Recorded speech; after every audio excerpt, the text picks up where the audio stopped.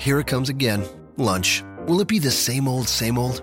Or are you ready to take a vacation from the ordinary with the new Jamaican Jerk Turkey Sub at Firehouse Subs? Freshly sliced smoked turkey breast, craveably sweet mustard sauce, and a hint of Caribbean seasoning. Just $5.55 for a medium. Save time. Order the new Jamaican Jerk Turkey Sub on the Firehouse Subs app.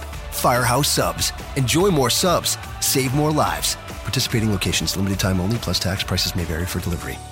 This podcast is a member of the Voices of Wrestling Podcasting Network. Visit voicesofwrestling.com to hear the rest of our great podcasts, as well as show reviews, columns, opinions, and updates across the world of wrestling.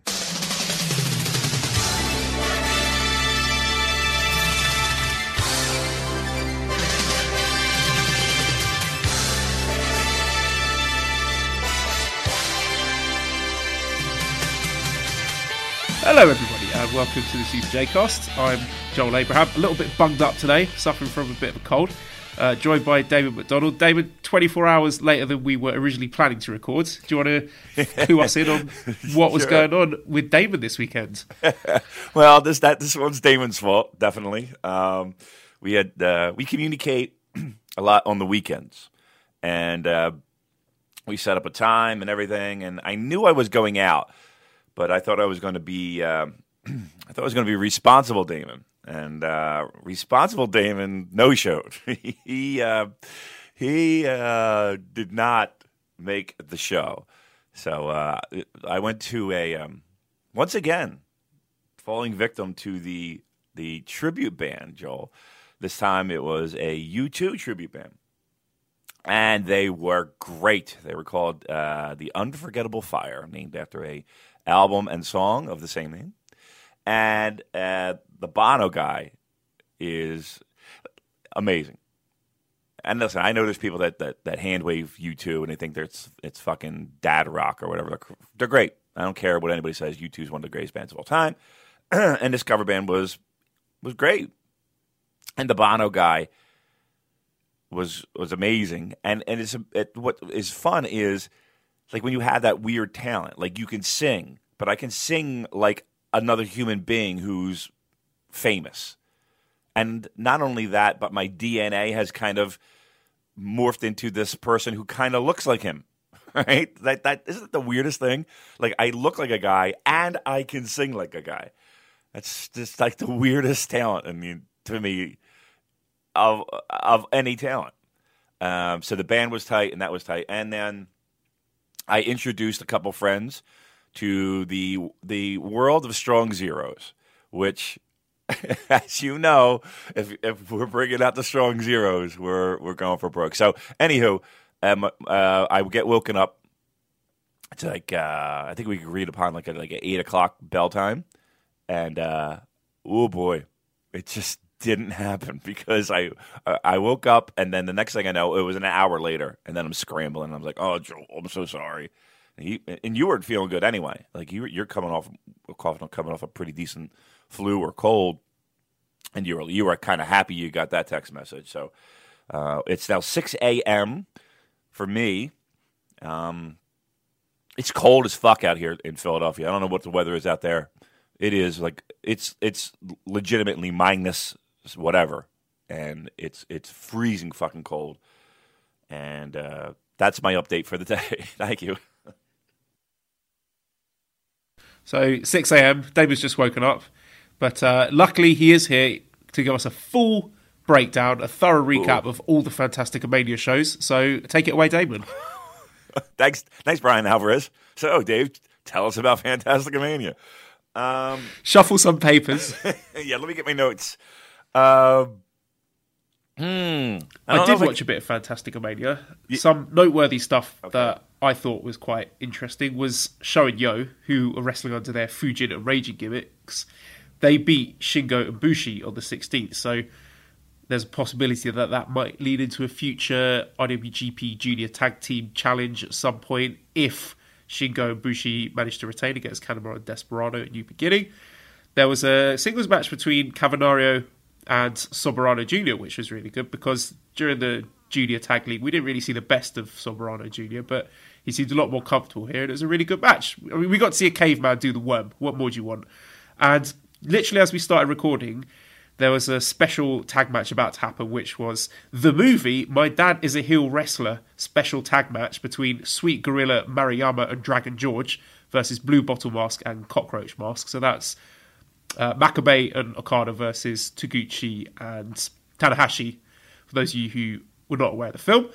And also, we got a new commentator today, an English gentleman going by the name of Tom, who is getting rave reviews. I've been on the Discord channel, the Super J-Cast Discords, where there's a lot of people watching live, and they are full of praise for Tom, who knows the products inside out, is even correcting Mavs on some things, which is great, and seems to be a natural at it. So I was curious if it was the same wonderful gentleman that we bumped into at Caracal Hall. So if it is, one, big thumbs up for the great job on commentary, and two, get in touch. Give us a call, Tom.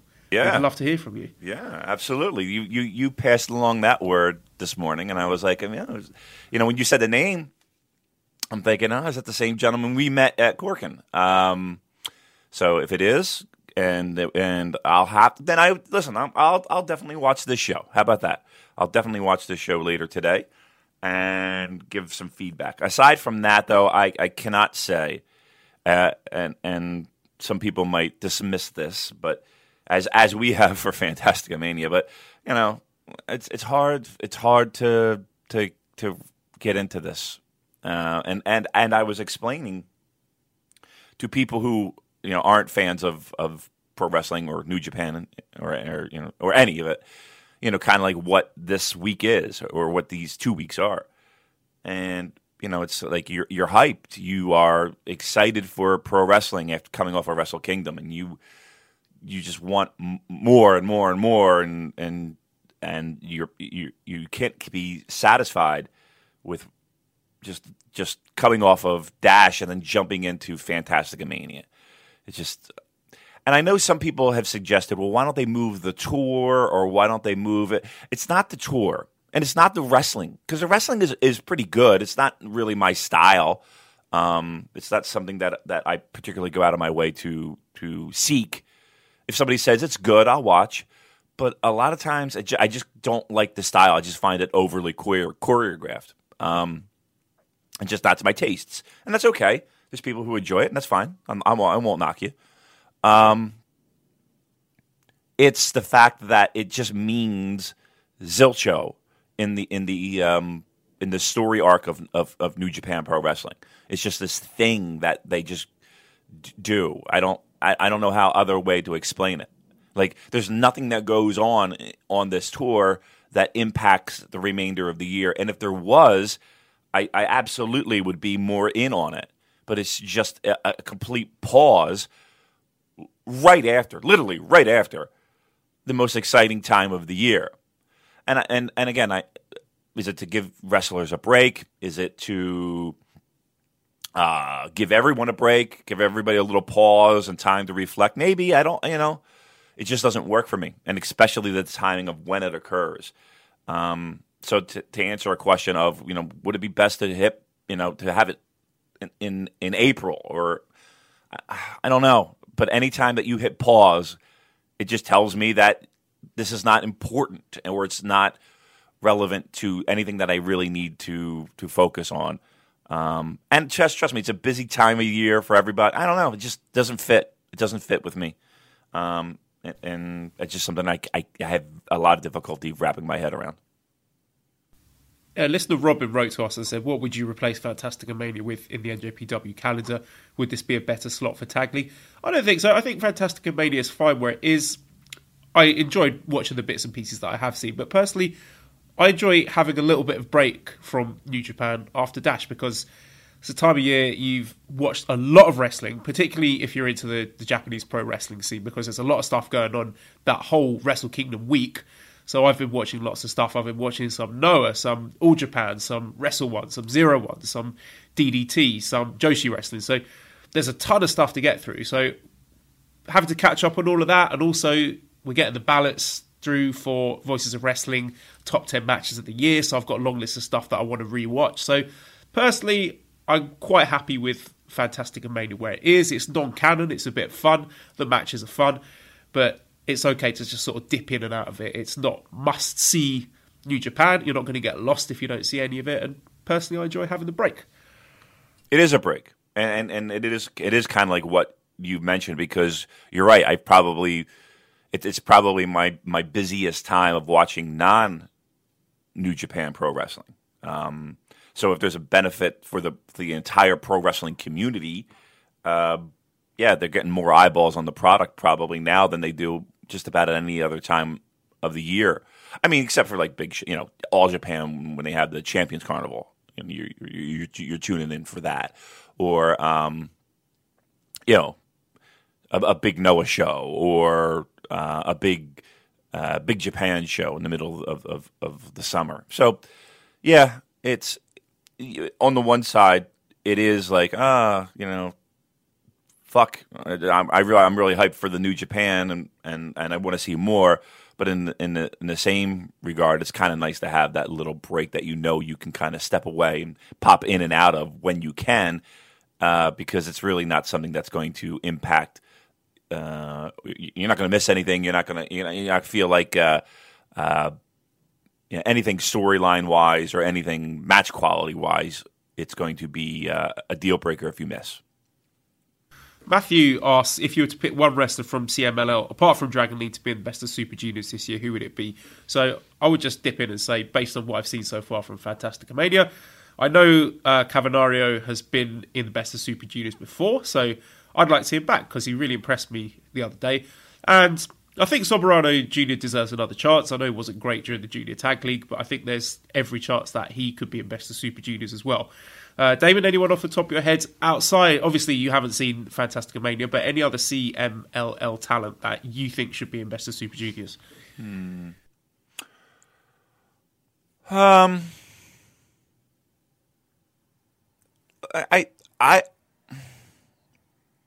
No, I mean, It's a simple answer. I mean, it's just.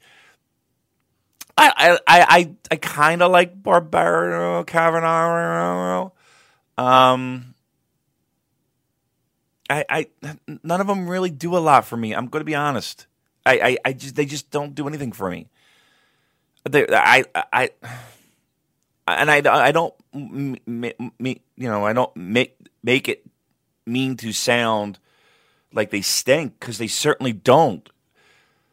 But I'm not. I don't really. They don't do anything for me.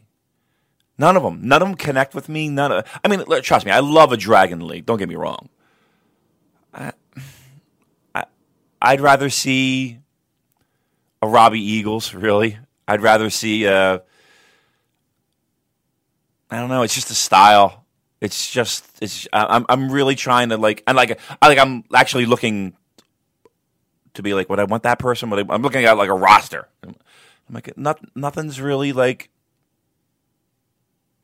connecting with me. I'm fine with what we got.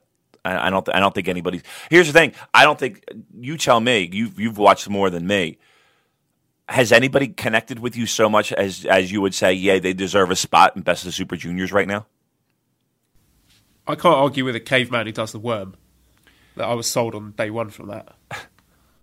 I mean, he's been on not every single tour, but he's been on every single tour that I can vividly remember. I remember him with Nakamura, like them two palling around a lot. He was like the king of caveman style. He had it painted on his back. And I loved Nakamura's mask. That's one thing I do. And Kushida, when he brings out his little robot mask, I do. It's just, I don't know. I feel like I can't do it justice because I don't watch enough of it to really be like, that guy's great, that guy's not great. And I don't watch it I don't watch enough CML to be like they're great and they're not great. And then I don't watch a lot of Fantastica Mania. So we spent the first 5 minutes talking about how much I don't watch this, which sucks, which to a listener has to stink. But I don't think anybody's really wowed me enough to take a spot in Best of Super Juniors. I'm going to be truthful. I would be okay if just a Dragon Lee were in it, and that would be that. All right, so Damon hates Lucha. No! That's our takeaway from that. I'm joking. It's All just right, not I do for have me. something for us to get our teeth stuck into. Louis says, if you take anything from this year's Fantastic Mania, it's that Hiromu has been attending the shows. So Dan says, Sugabayashi said Hiromu has to be at 1,000%. Over the past month, Hiromu's Twitter indicates his recovery has gone from 732% in mid-December to 873% as of today. If this pace continues, I think we're going to see him at New Beginning in Osaka or Iizuka's retirement show. So, Damon, it seems now with Hiromu, it's a matter of when rather than if. Super J-Cast branded gun to your head, or time bomb to your head, rather. When do you think we see Hiromu? When would be the optimum time to bring him back? I think it's going to be sooner than later. I think it's before G1. I'll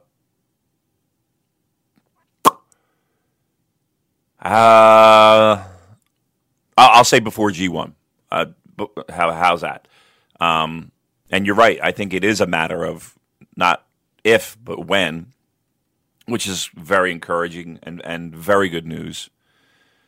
I really thought he would be at Wrestle Kingdom. Here's the thing. I wouldn't be surprised if he was at Wrestle Kingdom, but he just, he wasn't on camera and didn't show. I had not heard. Wearing his Kamitachi mask. Yeah, right. Exactly. Getting in the Fantastic Mania spirit.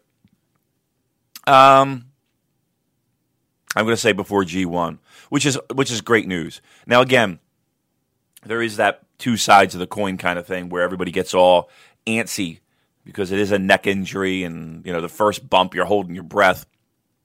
Everybody does it. But if the doctors clear him, and again, I like the fact that, he has to be at, what was it, at the 10,000% or whatever it was. I like that train of thought in the sense of there can't be a thing wrong. It can't be a twinge or that kind of was. No, it's got to be perfect because that is a serious injury.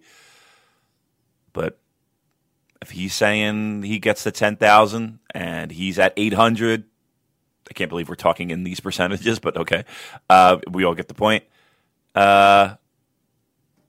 If he gets clearance, he gets clearance. Clearance. Good. That's what we want. And I think it's going to be. I think he'll be back in the ring prior to G1. A few people have suggested the possibility of New Beginning. LIJ have a clean sweep. They defend all their titles successfully, and they're doing the roll call at the end, and then Hiromu comes back then. So that will be a cool moment. I think Hiromu will be back in time for Best of the Super Juniors, because given that they're doing the final at the Sumo Hall, I think in order to sell that, they must know, my theory, they must know that Hiromu will be back by then. So I think he's going to be in Best of Super Juniors and in the final to help sell out that venue. So those are my 2 cents on the issue. And he's in all the videos, Joel. He's in, he was in all of those promotional videos. And if there was a sliver of doubt of him not being back, again, he would be. It's just kind of a thing that teams and organizations and stuff do. It's like you're just erased, right? They don't want you to think about somebody who's on the shelf or not going to be able to participate. So he was in all of it and a focal point of those videos. So yeah, I mean, I think Best of the Super Juniors is a solid call. All right, well, we're, to coin a Lanza phrase, bouncing around New Japan today. So let's have a look at what the Observer had to say this week. So we don't have a gate for Tokyo Dome yet, but it was confirmed as the largest gate for a pro wrestling show in Japan since the Antonio Inoki retirement show in 1998, which did the equivalent of $7 million for the Inoki vs. Don Fry main event.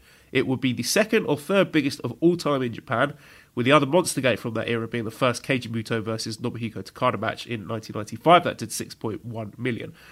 So, just eyeballing it, Damon, when we were in the Tokyo Dome, looking around, it looked pretty full to me. So you look back and you see those historical attendances that they give you for stuff like, was it Inoki's retirement or and figures like 50,000, 60,000. I don't physically see how you would get that many bodies in the Tokyo Dome. I think Wrestle Kingdom 13 looked pretty damn close to a sellout to me, which I guess, one, tells you that all those figures that they gave you in the past, they were being economical with the truth, and two, they must be really close to selling out. Yeah, that's one thing. When we were there, and again, I was sitting next to the Red Shoes cosplayer, and we were right on the end. So I guess the equivalent would be if you're in a baseball stadium and you are right on the first base foul line, right where the home, your outfield wall connects to the side wall, right where the foul pole would be. We were right there. That's where I was sitting, and that was full, right? So the only things that were really not full were the outfield sections, and you couldn't possibly sit there. Maybe one section you could, but you'd be close to the stage setup. So it would be, a tight squeeze, number one, and number two, just with the stage layout, it would be a little bit difficult and a little bit pyro and all that nonsense. So they're not going to sell those seats. The only other place where they could have put people in might be there was a large pocket of open area, and again, there were no seats there, but a large pocket in beyond that. I guess they called it Section B. So they had the golden circle seats near the ringside, and then they had Section A on the floor, and then Section B was a section past that. But it did seem like there was a bit of an opening where they could have put more seats beyond that on the infield. They would have been terrible seats, though. I mean, let's be truthful, because you got two layers of people ahead of you, with about probably like 30 rows each section. The first level, your first elevated level, where you would normally be sitting for like a baseball game, Joe, they were packed. And there wasn't. I couldn't. I mean, there might have been like a one-seater every once in a while, but by and large, it was packed. And then the second level, that was packed as well. It felt like anywhere that you could find seats, people were sitting them. And my point being, I was sitting next to the Red Shoes cosplayer guy, and we were both kind of looking around at the same time, and our eyes both met as we were kind of scanning the entire stadium. And we're both nodding like, there's a lot of people here. And we kissed. It was a romantic moment. It really was. Our eyes locked. Oh, he smelled nice. He held me tight. No, silly. We were looking at the crowd. And we both kind of nodded at the same time, like, wow, there's a lot of fucking people here. And I'm terrible with like counting crowds, but when you told me the paid number was like 30-something, 39 or whatever it was, I was a little disappointed because it felt like there were more. I felt like we got past that 40 mark with paid. And I think with comps and everything else, it felt like there were more than 42 in that building. Yeah, so it does maybe explain why they would run the Dome twice, especially when you take into account that there were... How many people applied for Dash? Was it 10,000 people or something? Yeah. Horribly oversubscribed for New Year Dash. So you get the reasoning behind, well, fuck it, let's just do the Dome twice. And even if they do get a lower number for one of those shows, even if they hit, let's say, 20,000, that's still got to be considered a success. See, here's the thing. I really don't think it's going to be... I think the mindset is going to be... And again, I don't know... We all know that it's not the Western, and we put everybody that's not Japanese in that Western bucket, unfortunately, even though, there's Australia who's South, and there's, South America. But when we say Western, we're saying anybody who's non-Japanese. That's foreign. I was having this discussion with someone on Twitter. They said, why do you keep calling Jay White the Western Ace when he's from New Zealand? I was like, okay, fair enough. I'll call him the foreign ace. Right. I see that point, especially like if you are Australian or from New Zealand. It's like, we're not Western, yeah, fuck faces. I know, we get it, but that's what we're alluding to. What was my point? My point was, they're not driving the ticket sales per se, but it is a great barometer to kind of sort out the overall attendance. Like, if there's a lot of a Western audience, there's going to be a lot of buzz in general for a show. And again, a lot goes into that, getting over the hesitation of, I got to be on an airplane for 14 hours, and I got to save some money, and I got to plan this shit. But the fun factor of going over there and doing that outweighs a lot of those struggles people might have. So, but again, it's used as a barometer to gauge interest overall in a show.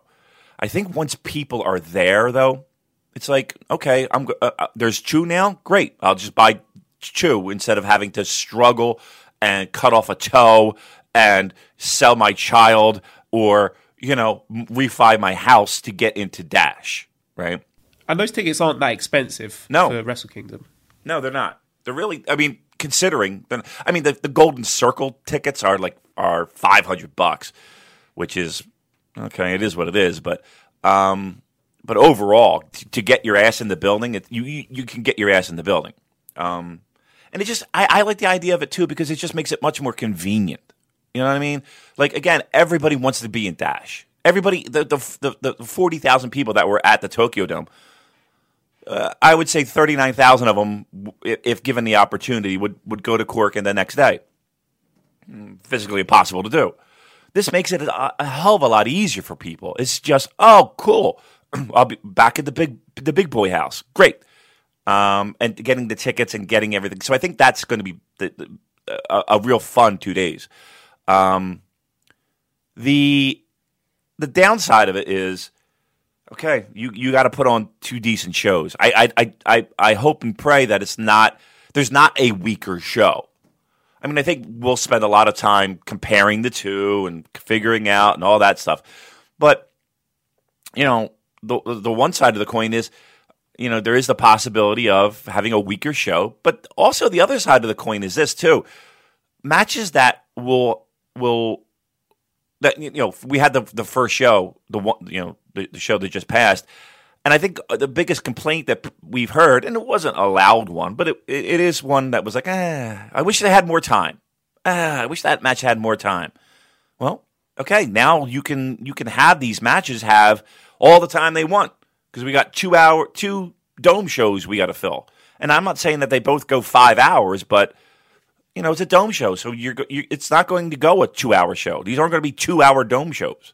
So these matches can get some time, which is nice.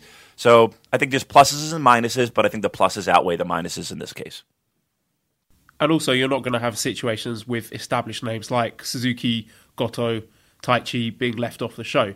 Yeah. You can find meaningful programs and matches for all of your top names. So, those 15 guys who were put on the pre-show gauntlet match, take a handful of the top names from that and give them decent singles programs, and everyone's happy. Yep. And now here's the thing, though.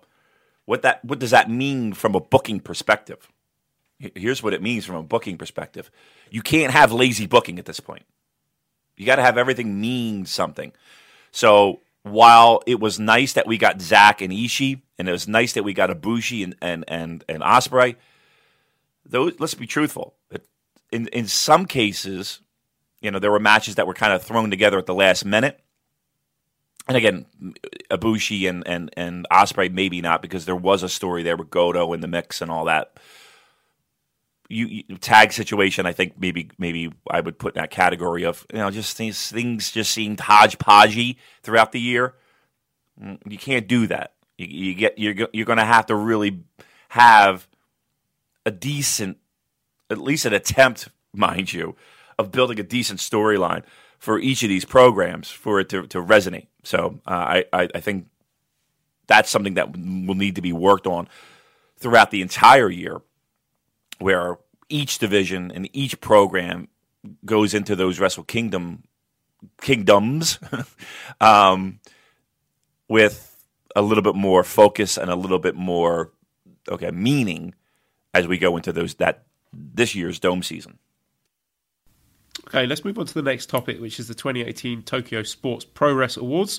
MVP went to Hiroshi Tanahashi, Match of the Year to Omega and Okada from Dominion, Tag Team The Violence Giants, Suwama and Shuji Ishikawa from All Japan, Outstanding Performance to Naomichi Marufuji from Noah, Fighting Spirit Award went to Kaito Kiyomiya from Noah, the Technical Award to Tetsuya Naito, Joshi Award to Tsukasa Fujimoto of Ice Ribbon, and the Rookie Award to Utami Hayashishita from Stardom.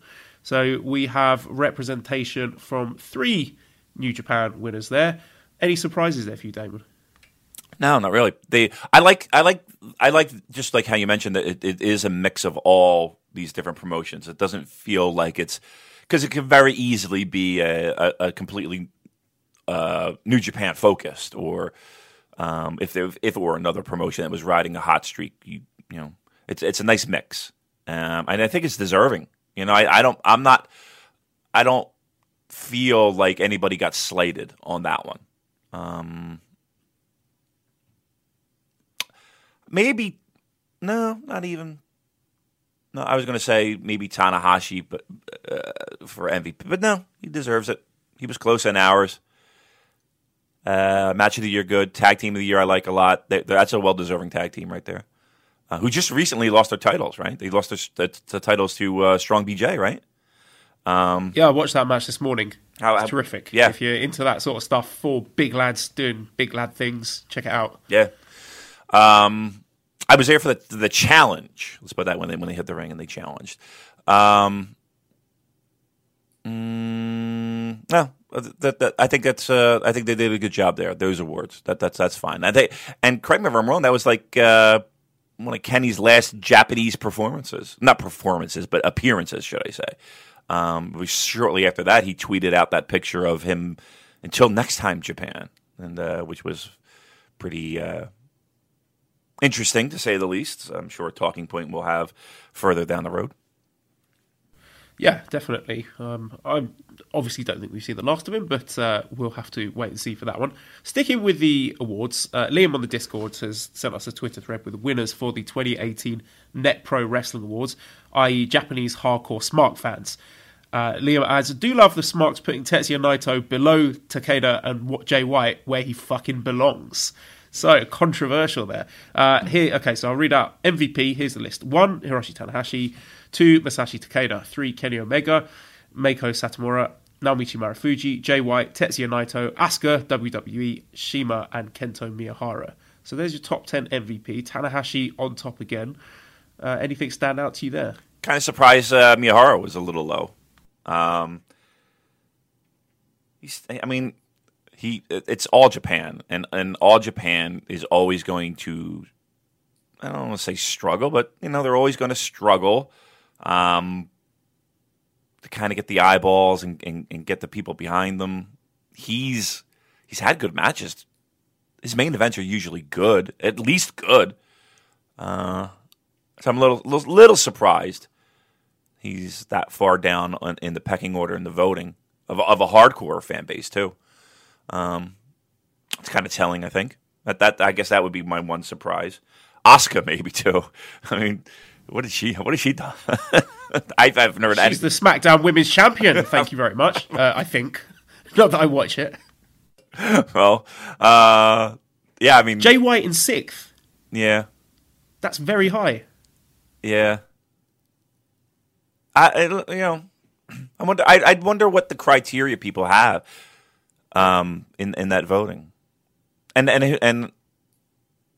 yeah, I guess that would be a surprise for me too. Huh? Yeah, interesting numbers there. I mean, everyone that it felt like we talked to felt like he's in the mix, right? I mean, that's yeah. Give me the top 3 again. Top 3 was Hiroshi Tanahashi, Masashi Takeda, and Kenny Omega. Okay.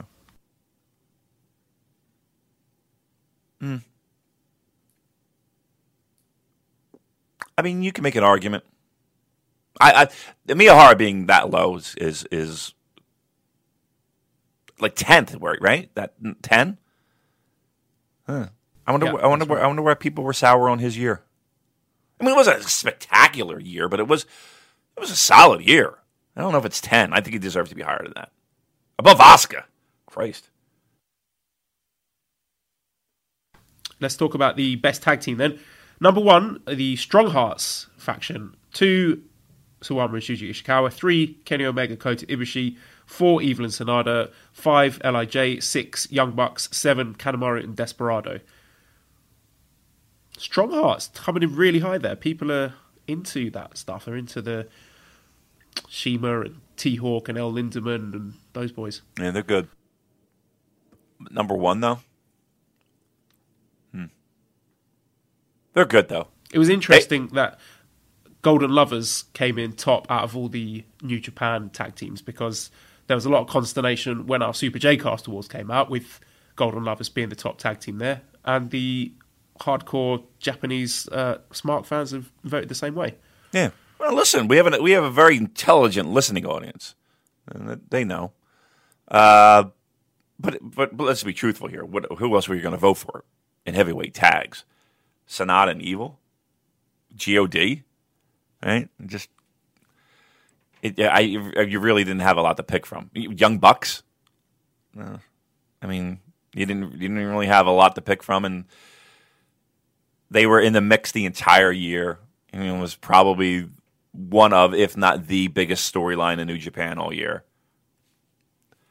Matches were good, right? Weren't a lot of matches, but the output was at the very least solid, and at the high end, pretty great. So, yeah, I mean, what else? You didn't really have a lot else to pick from. I think they were a clear-cut and distant winner.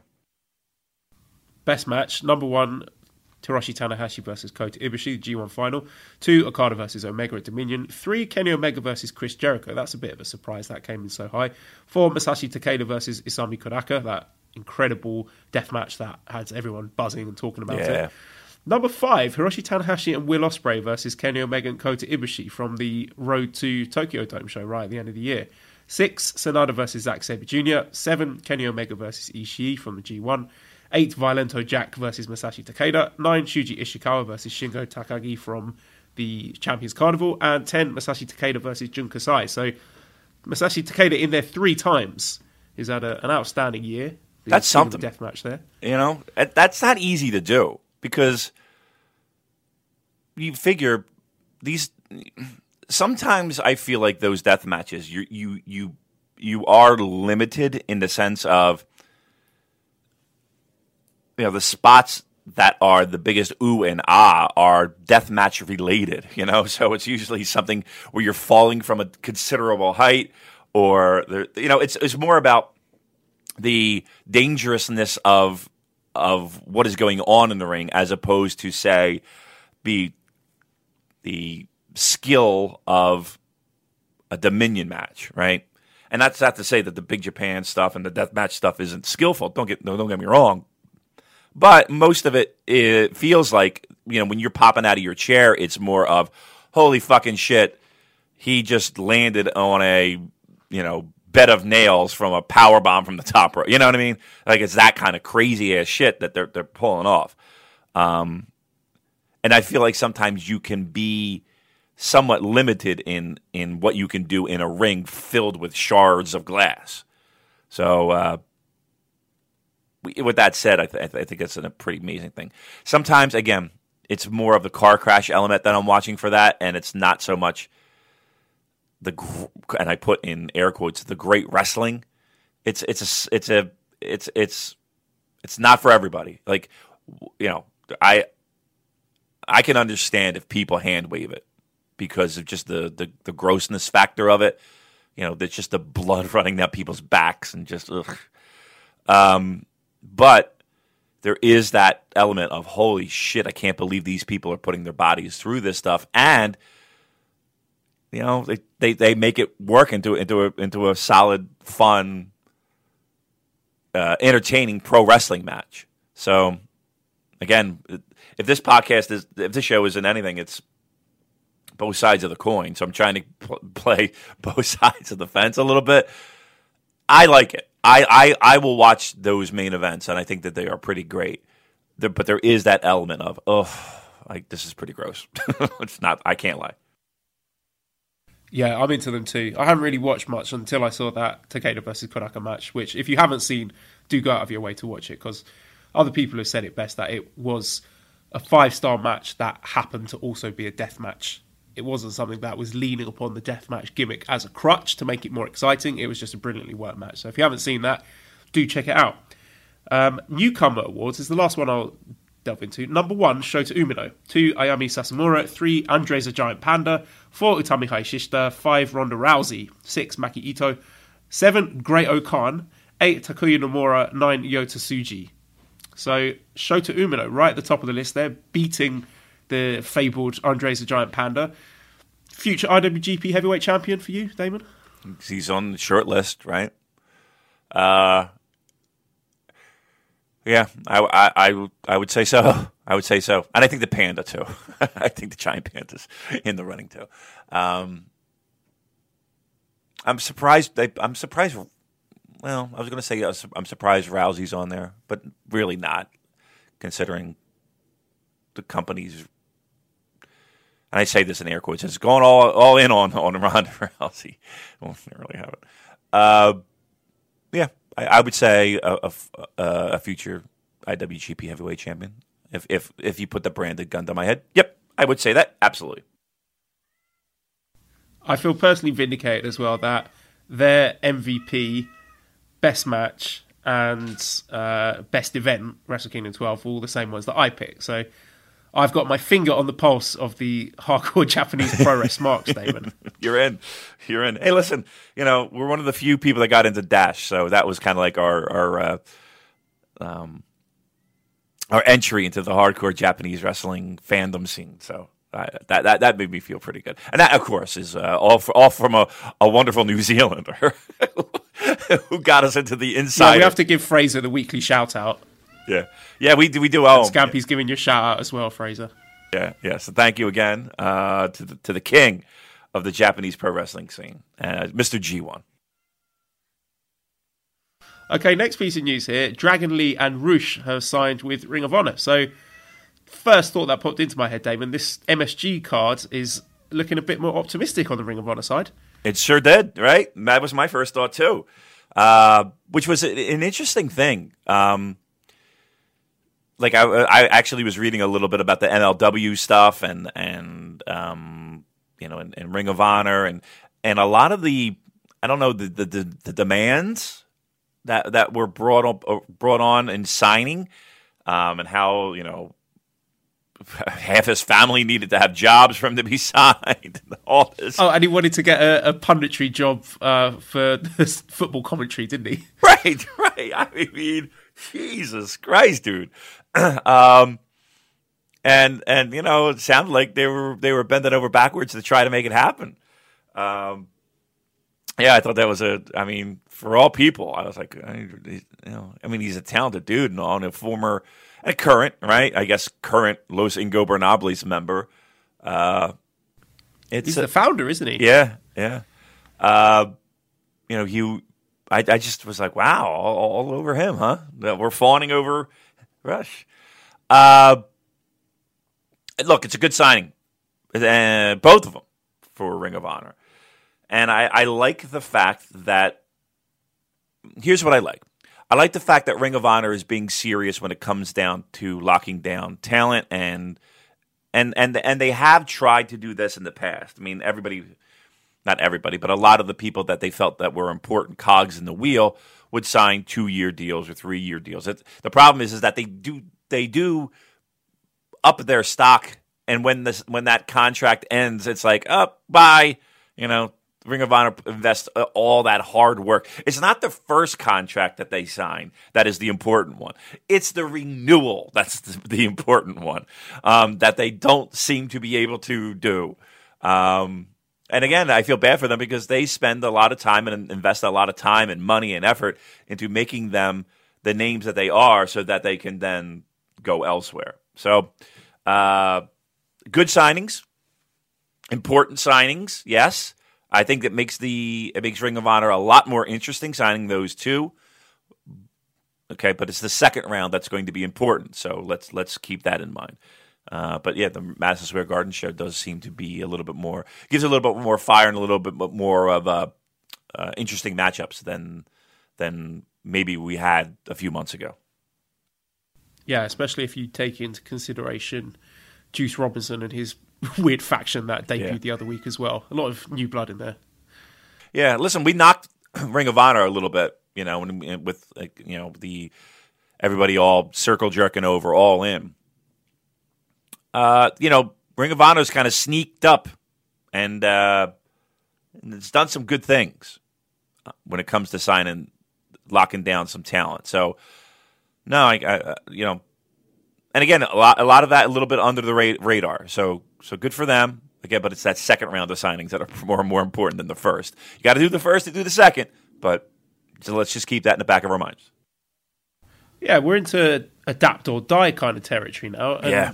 it was just interesting seeing people in WWE just brazenly asking for their releases, like the Revival did, and Maria and Mike Kanellis. There was some scuttlebutt, as you would say, about them asking for their release as well.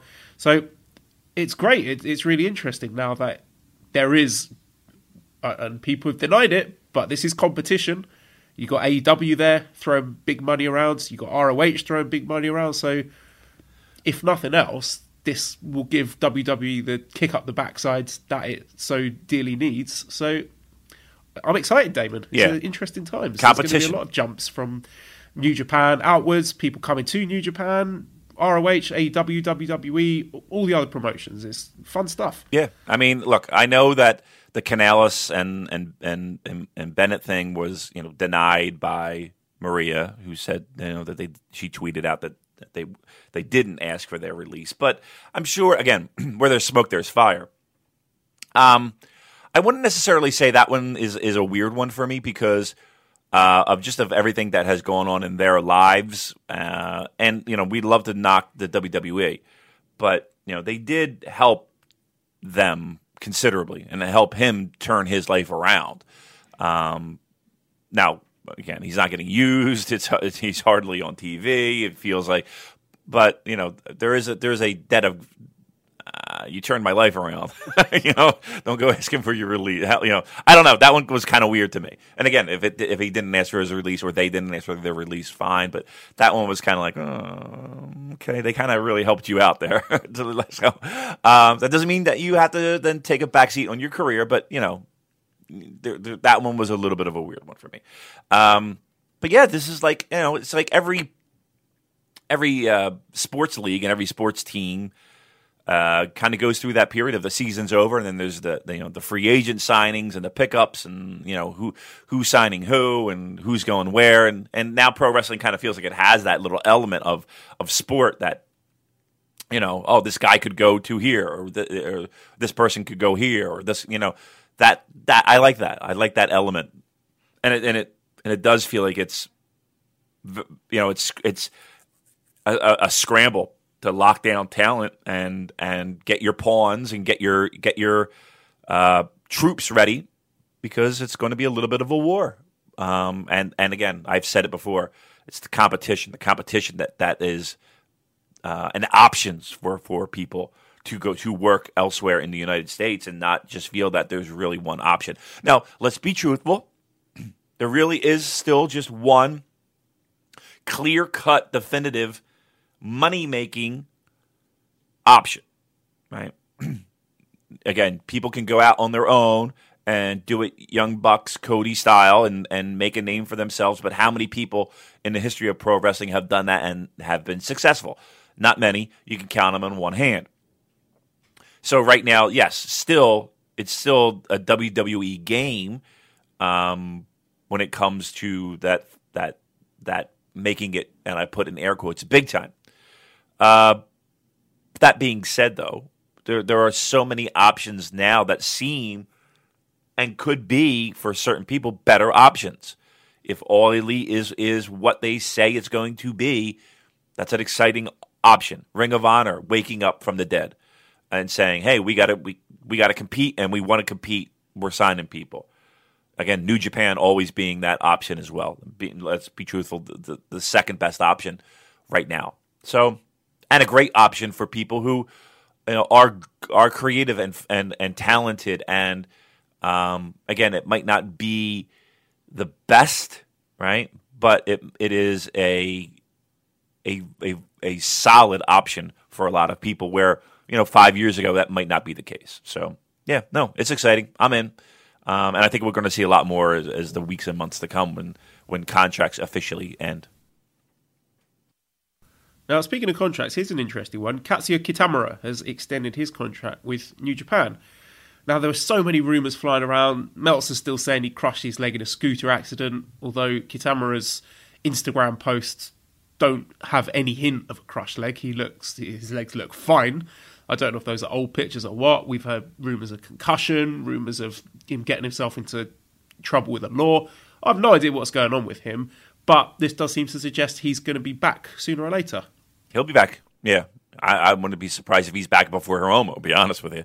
Yeah, I don't know. I mean, that one, it is a kind of an amazing thing where it's like getting information on that one particular him of all people. Like, why is he the secret guy?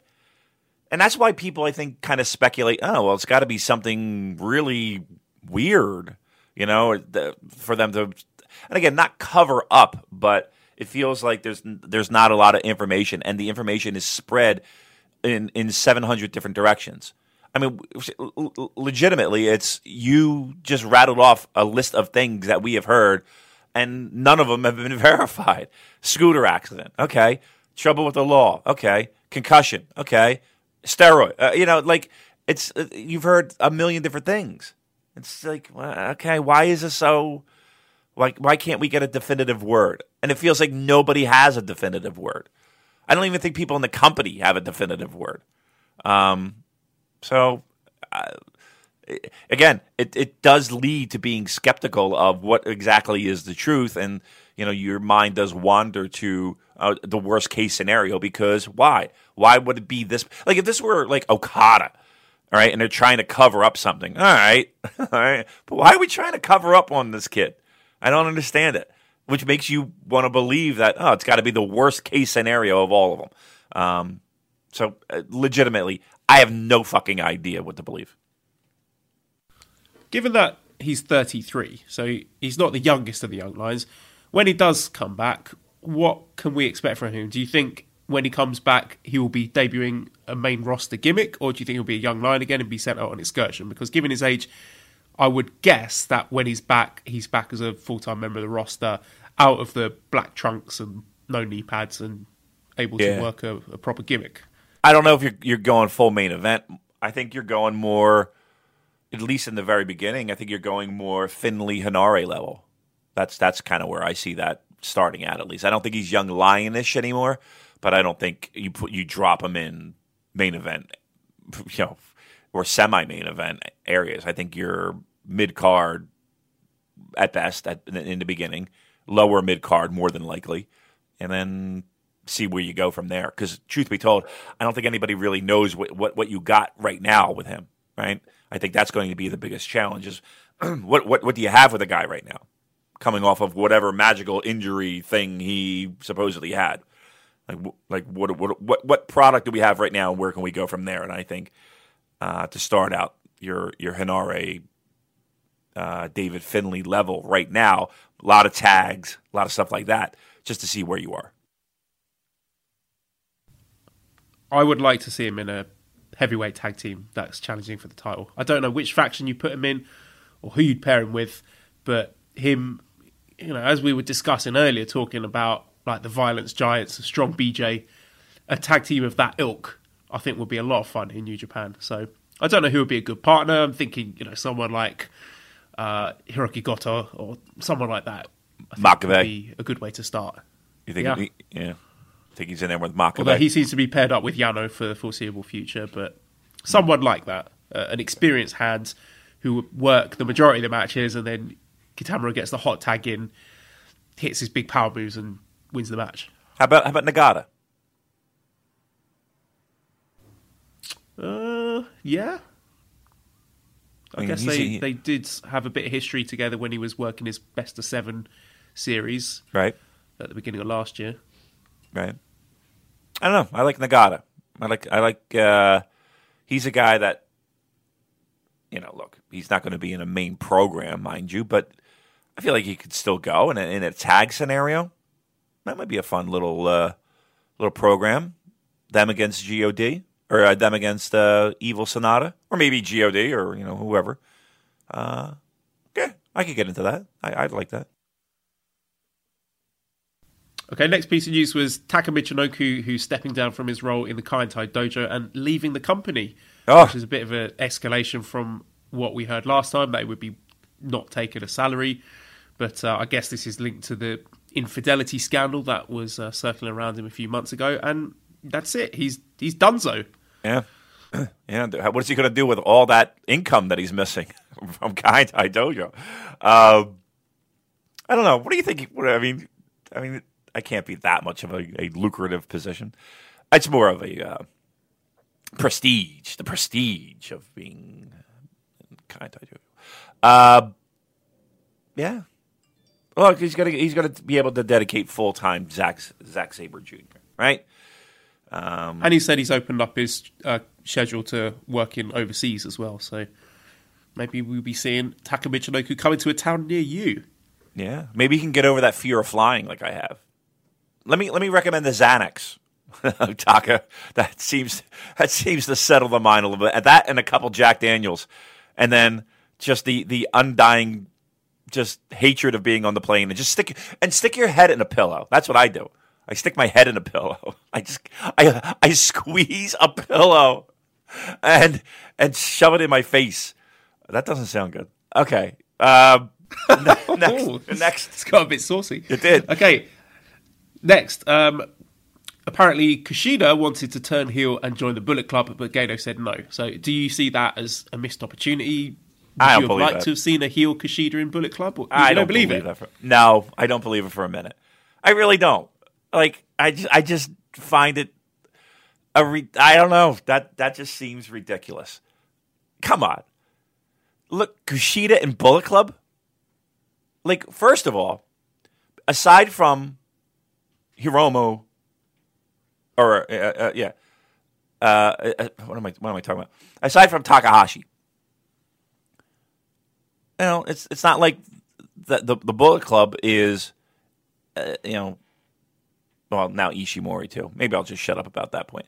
I don't know. It's just I don't know. That just seems to me like you have the ultimate. Be like Ricky Steamboat being a heel. All right, just that doesn't work. How could you really see Kushida as a heel? Like not just a heel, but a Bullet Club heel. Not like an Okada heel. A Bullet Clubbish heel. I don't see it. I'll tell you what I'm imagining is Ishimori's gear and face paint and his snarl, but Kushida. Yeah, really? You think that works? No, he's too cute. Right. He looks like an otter. No, I'm sorry. I don't know. I don't believe that one. Look, but I'm sure it was one of those things where it was, what do you want to do? And they were just spitballing out ideas, and that might have been one of them. Because I'm sure he was sitting around thinking, all right, what the fuck am I going to do? I've done everything I can being this guy. We said it last week. It's a good fit for everybody involved. I don't think that there's anybody on that New Japan roster that I'm happy to see leave. And I'm not happy to see him go. I wish they could have done something with him. But again, he's not going to be a heavyweight. He's just not. And what else are you going to do with the guy? He's done everything he could in New Japan. It's okay. It's okay for him to go because what else are we going to do? Here's an interesting piece of information here. I've got this from Liam from the Discord. Tickets for New Beginning in Osaka sold out 1 hour after going on sale. Now, for comparison, the Power Struggle show, which was at the same venue, took 6 hours to sell out. So, Obviously, you got a different card. We've got an IWGP heavyweight title match at the top with Tanahashi versus Jay White. Is that a surprise to you at all that it sold out so fast? Not because of the city. Like Osaka apparently is super hot, and it's been that way for a long time, and it's only getting hotter. So, it's selling out quickly. No, that really doesn't surprise me. I tell you what, next year. And by the way, Joel, next year is already in discussions. I'm not pulling this bullshit of last minute Lou showing up. Man, this is going to be a planned, strategic mission for next year, Wrestle Kingdom. It's already in discussions in the household. So, are you going to be bringing Mrs. Damon with you? That's what it looks like. That's what it looks like. That's what it looks like. Yeah, double date time. Yes, that's right. That's right. So there, Osaka. It was one place that I've never been. I can't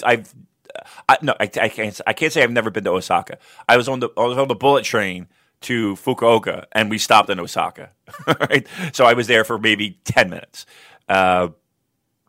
So what you're saying is confirmed we're doing Dominion this year, right? Dominion? No, I won't be there. I won't be that long. I mean, it'll be Wrestle Kingdom week. I can't do Dominion. But getting back to the original point of Osaka selling out, nope, doesn't surprise me, and I think we'll see that continue on for shows in Osaka this year. Okay, let's dip into some questions then. We've got quite a few questions about the show coming up in Madison Square Garden.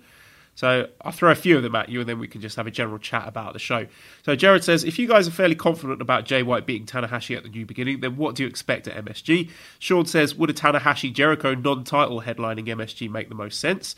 And Lone Magician says, what's your feeling on the MSG show? Is it going to be a predominantly NJPW show, or will ROH be the dominant presence? And Drew says, predictions for MSG main event. So a lot of people want to hear our hot takes on MSG. So what are you expecting by way of the New Japan ROH balance and a possible main event? Well, I mean, look, I don't know if it's going to be 50-50. I think the card will skew a little bit higher in New Japan. But again, you got to figure it is, and we tend to forget this, that this is a co-branded show. And let's think of logistics, too. You don't have to fly over everybody from New Japan because Ring of Honor talent is already here. And a flight, Chicago to Newark is a little bit better than, say, Tokyo. But I still think it's going to be a more heavy New Japan show, and I think it has to be. I think that's what the expectations are. My fear is that it's going to feel like a Long Beach show, and it can't do that. It really can't.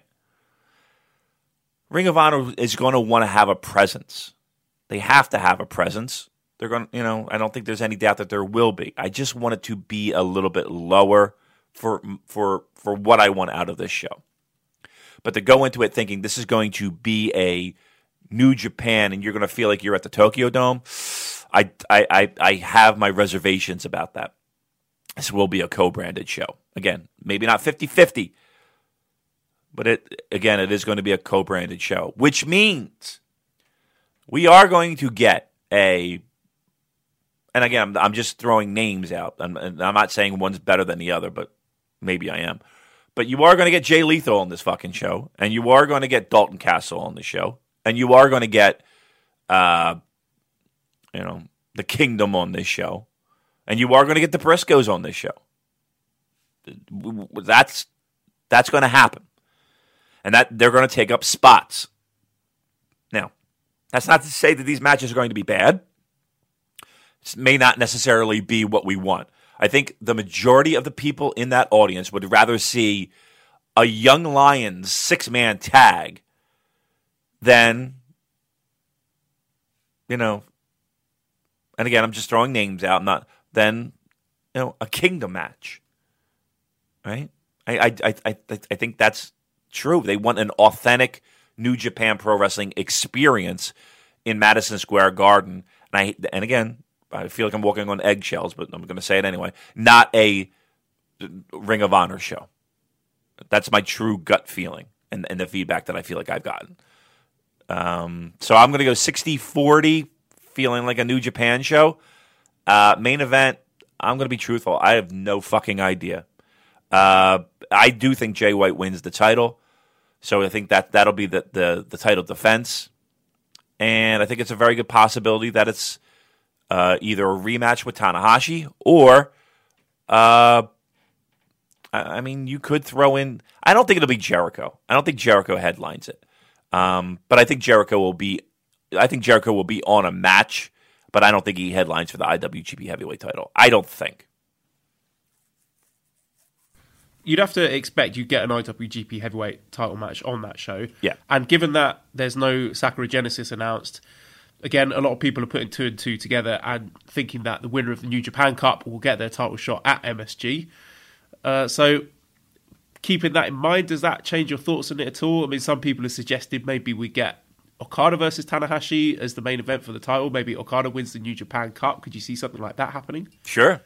I mean, would you? I mean, I don't think anybody would have a problem with Okada winning New Japan Cup and then challenging Jay White, right? I mean, then that helps continue on a storyline and a feud into Madison Square Garden. So that would be a nice logical step, and I don't think anybody would be disappointed with that match announced at all. I think that'd be a great match. Okay, so moving across the pond then, a lot of people have asked questions about the UK show. Ben says, any thoughts for the UK show main event? Matt says, what level of show would you expect in London in August? Obviously, we're not getting something huge just after the G1, but I'd be interested to see what you would expect. I'd expect mostly multi-man tags with maybe a Golden Lovers versus Okada and Ishii type main event. Not that exact match, but a big tag match.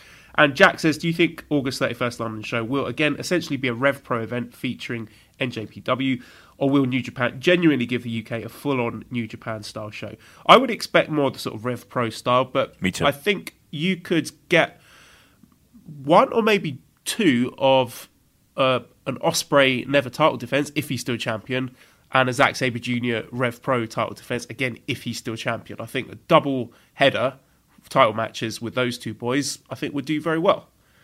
Yeah, and here's the thing. Rev Pro has done an outstanding job using the talent that's available to them from New Japan. So even if there was a little hodgepodge and a little mix between the two, I don't think anybody's going to complain that hard because the Rev Pro shows usually deliver, and they have sexier sounding shows than Ring of Honor. I mean, you know, when we had Kevin Kelly on, he kind of echoed those same thoughts. So people in the States, you know, that's why we're a little hesitant with this Madison Square Garden show in the sense of, because we know what we've gotten before. We're the ones that got the, you know, Tanahashi and the Briscoes against, Jay Lethal, Gedo, and Nakamura. You know what I mean? Like that's the shit that we would be getting. We wouldn't be getting Nagata versus, Ishii, or Ishii versus Suzuki, or, I don't think I've ever had, when it was a co-branded show, those War of the World shows. Correct me if I'm wrong, but there's always been some fucking wacky element of, a triple threat match. You had Elgin, Okada, and what do we have? Was it AJ? We had Kevin Owens against Nakamura. It was never you never got 1-on-1 2 New Japan guys in the same ring. You didn't get it. And I remember the one year in Las Vegas they were going to have, I think it was Ishii and Goto, and then that got fucked over. Like, we never got that singles New Japan match in all those shows that I went to. Never. That's what we were clamoring for. So again, I hope this Madison Square Garden show gives you a little bit more of an authentic New Japan feel with Ring of Honor people sprinkled in. I don't want these multi-man tag matches that we got shoehorned on these shows, so nobody had to really do a job, and you know what I'm talking about. I don't think it seems unlikely that we get like a full IWGP heavyweight title defense at the London show, right? I can't say no, but It's right after G1. I'd say it's unlikely. I can't say 100% no. I'd probably say it's unlikely. But here's the thing: an Intercontinental title, a Never title. You'll probably get. Well, you're definitely getting the British title. That's for sure. Your Rev Pro title. But I think a lower title defense is probably the likelihood of what you'll see. All right, let's dip into the Discord questions then. Dan says, considering Iizuka used to be a solid, if uncharismatic wrestler before he quote-unquote went crazy, what do you think the odds are, and how awesome would it be for if his retirement match, he sees the light, so to speak, and rolls back the years to put on a December 2017 Nagata Nakanishi level clinic? Bonus points if he turned on Suzuki-gun in the process. Personally, I doubt it would happen, but the thought makes me smile. You'd have to think, Damon, that we see a bit more than just Iizuka on the leash, rampaging through the crowd, biting people. You think we get more than that in his retirement match, surely? Yeah, I mean, we talked about it last week, how great it would be. Is just after the match, he just breaks character, and he's just this normal human being, and he's somehow snapped out of his, the mental issues that have brought him to where he is now. Yeah, I would like that. I would. I think the crowd would like that too. Him just not being crazy guy. And going in there and having, and again, I want to say a technical masterpiece, but I don't know, showing, going back to the future, if you will, and showing some of the skills that he had in his youth. I don't know if physically he could do that. We'll see. But yeah, I think one night of not being crazy guy would be, might be a pleasant surprise. Might be a fun night. So, listen, we could do goofy things for Fantastica Mania. Maybe this is his Fantastica Mania character moment. Just normal level. He comes in a suit. He's all cleaned up. That'd be funny. I would like that. Do you think he gets on the mic afterwards and does a little thank you speech? Yeah, I do. I hope so. I think it's one of those moments where you can do that. Where a person can kind of show his appreciation. The guy's had a long career. He's in his mid-50s, is he? Had a long career. He probably deserves a little mic time, and I think he'll get it, and I think he'll deliver in a non-crazy guy kind of way.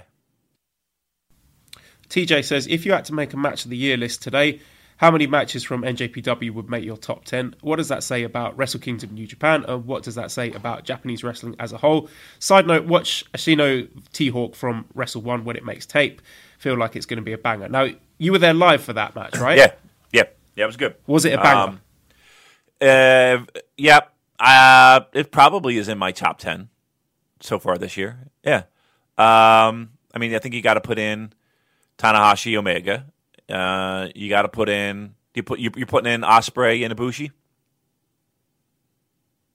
Do you want to do? I've got my list here actually. Okay. I'm keeping on top of it. So each time I see a match that I think breaches the top 10, I'm updating it. So I don't know if you want to go first or you want me to. Well, I'm just going off the top of my head. I ain't got no list. So, but I would put Ibushi and Ospreay in there. I would put Tanahashi, Omega in there.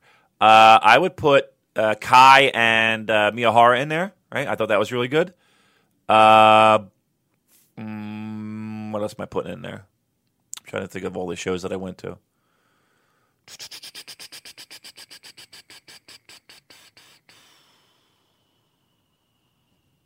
Noah main event was pretty good. Was it Kino and I forget. That was pretty good.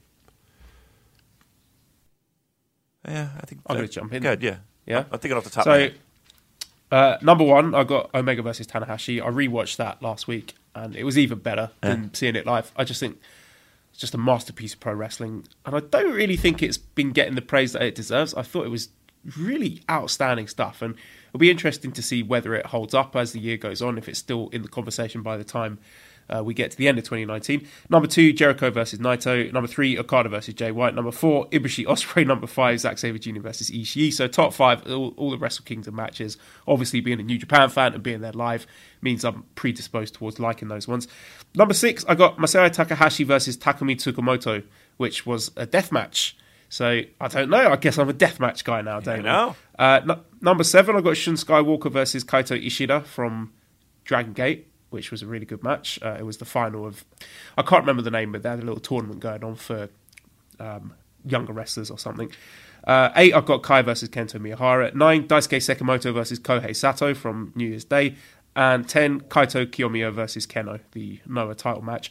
Other stuff, honourable mention, the Daisuke Sekimoto versus Ryota Hammer match. I thought that was really good. Did you? Shinjiro Otani versus Yuji Hina. You didn't like it? I was there for that. It was okay. I mean, look, you're somewhat limited in what you can do with that big dude who could barely move. Let's be truthful. Yeah, it was. I don't think I was in 4s. I don't think for me that match wasn't even in the 4s. Nah, it was okay. It was fine, but I'm not. I didn't go 4 for that. I really like the strong BJ versus Violence Giants match I watched today. There was a good tag match from NXT UK actually. Flash Morgan Webster and Mark Andrews against Fabian Eichner and whatever Axel Dieter Jr. is calling himself these days. From the NXT TakeOver, the opening match was good between Mustache Mountain and Zach Gibson and James Drake. Yep. The New Year Dash 6-man was really good. I forget who's on the teams now. It was Ospreay, Ishii and Goto against Jeff Cobb, Kushida and Nagata. Yeah, I need to rewatch that. And the Rey Mysterio versus Andrade, as he's now being called. He's lost his surname. On SmackDown was decent, but again, it's not breaking the top 10. Okay. It's a good list. Solid list. Yeah, I guess the only one that I would have trouble with is the Sakamoto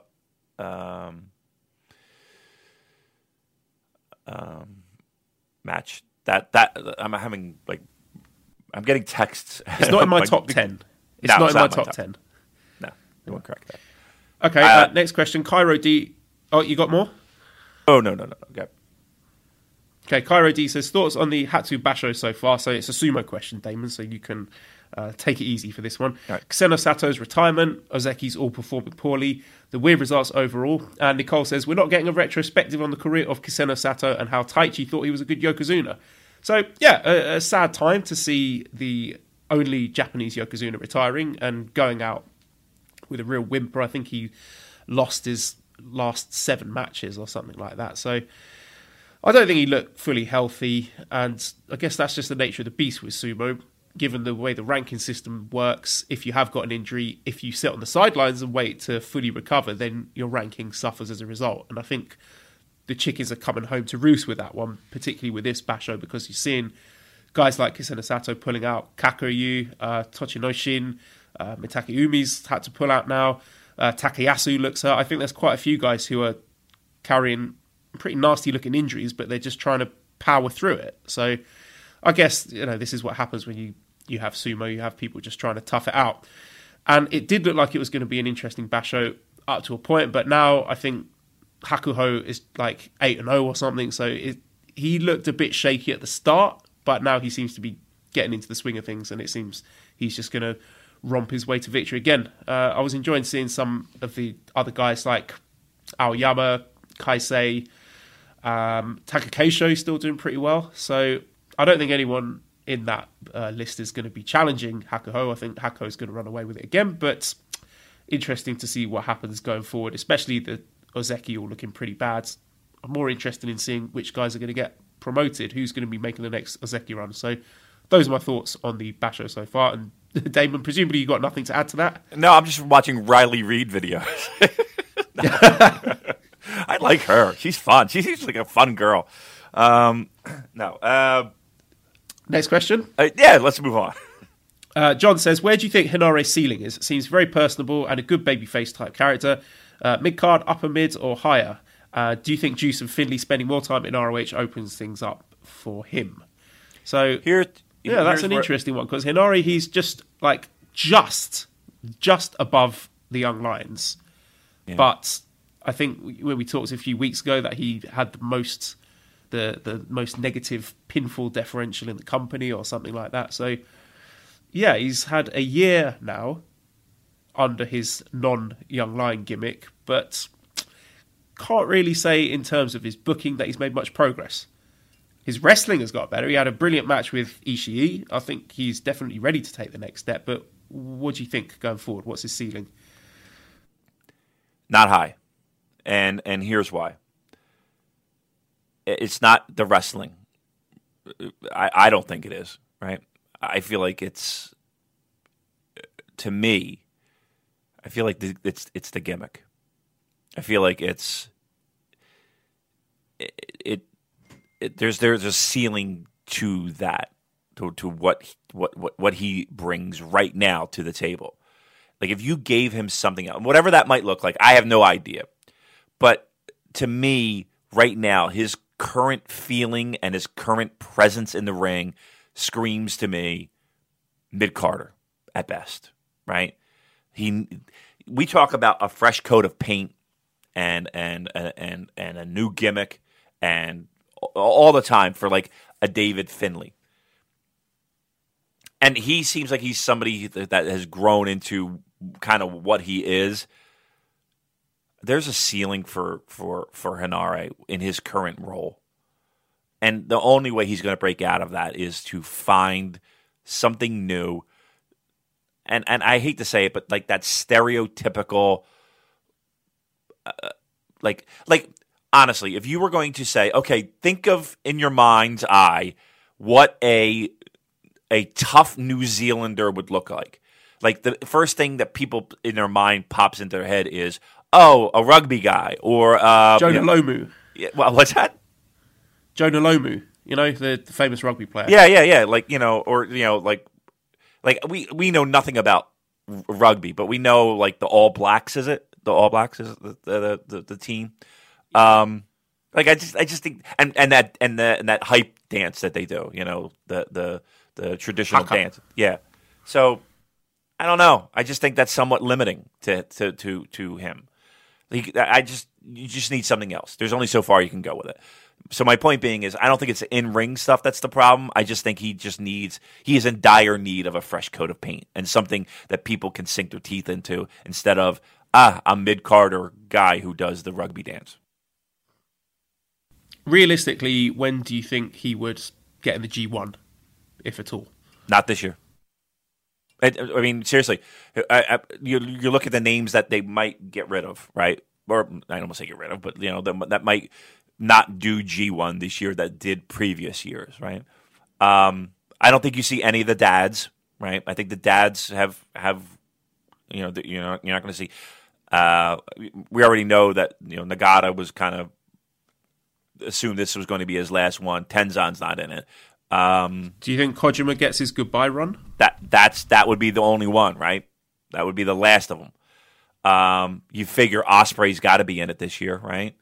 You figure Taichi, right? You think of anyone who breaks the mold and breaks on through to the other side, as Jim would sing, would be him, right?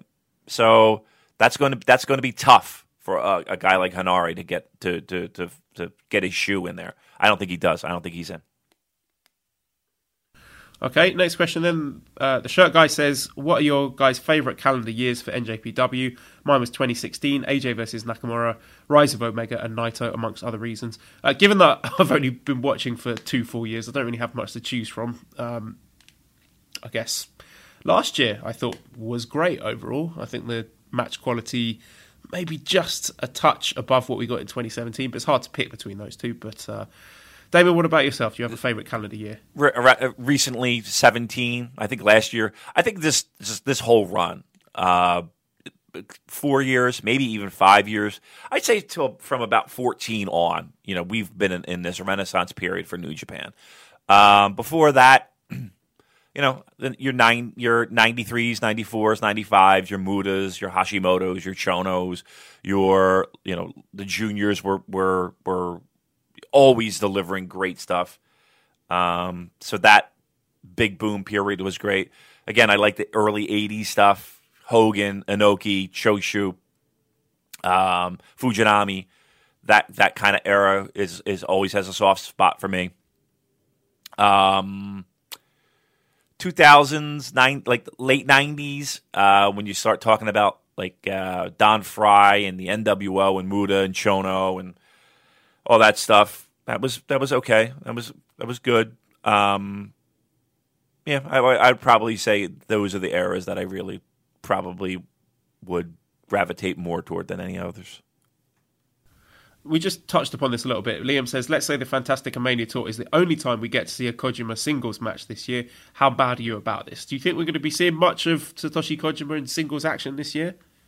No, I really don't. If he's gearing up for a last G1, that's really the possibility. I don't think you see him singles matches much at all. You know what? I'd be interested to track that, to see how many singles matches he has in 2019. I think the only real possibility is G1. I saw him in a big match recently. I don't know if you saw this, Damien. I think this is a documentary on Japanese TV where this lady won a competition to take part. She got to enter the New Japan dojo and do some training, and then took part in a tag match, which was her and Yuji Nagata versus Tanahashi and Kojima. So the prize was that she got pinned by Tanahashi because she was a massive fan of Tanahashi. And it was so strange. I've got to send you the link to this and get your thoughts on it next week, because like when they lock up in the match, Tanahashi and this woman, he's just sort of like lingering and kind of not caressing her, but just sort of long enough and intimate enough for it to be sort of quite awkward and uncomfortable to watch. You saw it? Yes, I did. What did you think? So here's how I saw it. I saw it.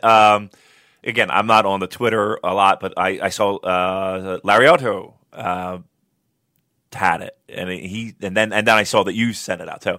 I watched the entire thing. I watched the entire show. So this camera crew takes like all of her. She's a fan. She has a lot of the towels and pictures and stuff. For whatever reason, they took all that stuff away from her, and then they took her to the dojo and they had her take a couple bumps and shit like that, and then they had her come out. Dropped her on her head a few times. Yeah, right. Dropped her. Right. They didn't do that. Right. They had made her do like 1,000 Hindu squats. It was really horrible, torturous. And then they had her come out. I guess they had like her friends and family that were in this. It looked like it was Shinjuku Face where they filmed it. I could be wrong, but it looked like it. And then they had this tag. Yeah, and Tanahashi would like lock up with her and then just kind of lean against her and hold her, and you could just see, her just melt. Like this woman just melted. And then they would lock up again, and like little arm bar things, and Tanahashi would bring her to the ropes, and she's trying to play pro. I think she did a decent job, for first time being in there and being in there with all the heavy hitters, and yeah, Tanahashi. I guess it was just kind of like a roll up thing, and laid on top of her, and they zoomed in on her face. Oh boy, what a happy girl this was. She was just like, she just melts into the canvas. I thought it was adorable. I loved it. I thought it was well done, and they had fun with it, and she got to be real close to Hiroshi Tanahashi, and I think all the dreams came true that one day. That's for sure. Okay, next question. So, Masked Horse whips himself with a crop. Despy, Dragon Lee, and Hiromu are in a love triangle. Junior Taichi would give people the sexy pin following a last ride. Hiromu's D finisher. Kushida makes a small version of himself explode. Ospreay screaming at the slightest touch. Taguchi doing a video in the pool. You know the one. Consider how Tamatonga calls Taiji a specimen. Bushi and Kanemaru's obsession with spitting on people. Marty getting all up in that mask play with the Plague Doctor gear. Is the New Japan Junior division the horniest wrestling division ever? Listen, there's a lot of we're taking a lot of stuff out of context here, but yes, there is some sexual innuendo and some horseplay, if you will. I want to see a montage. Someone should do like a video edit with all of those things put together. Yeah, seriously. With like some sort of sexy saxophone music in the background or something. I know. Pants would be down if you know what I'm saying. Yeah, I mean, look, taking it all out of context. But here's the thing. I think, and I'm losing my voice for some reason. I don't know what it is today. If you take pro wrestling out of context, I'm sure that you could go through every and any promotion, some harder than others, but pardon the pun.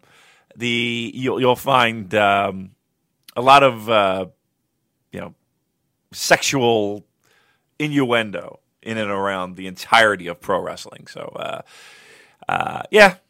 Valid points, again, taken out of context, but I'm sure if we saw a video montage, we might get our rating on this podcast might have to be a mature audience, for sure. I'm imagining like the Val Venus music, the best of the Super Juniors, like something like that. It's pretty good. Andrew Rich. Yeah, I think Andrew Rich that's an Andrew Rich wheelhouse. Okay, Marky Versace says, if you could pick one Japanese wrestler from any era and any company and put them into the present era NJPW, who would it be and why? Seeing Kenny and Kobashi at Tokyo Sports made me think about an Ishii and Kobashi Hoss match, and my pants are fully down. We did kind of do this question a couple of weeks ago, but I think you said Stan Hansen. So now the caveat is it's got to be a Japanese wrestler. So any company, any era. I still stand by my pick of Kobashi. What about you, Damon? I think Kejimoto. I think because here's the thing, in the 90s he was it felt to me very much like even though he was under the Inoki wing, he felt very Americanized in his style and what he brought to the table. Like of all of them, between Chono and Hashimoto, and Muta felt like he was more American influence, which reminds me a lot of Tanahashi. So if I'm taking one Japanese guy in his prime, solid knees, might be him. I would go that route. If it had to be from another promotion,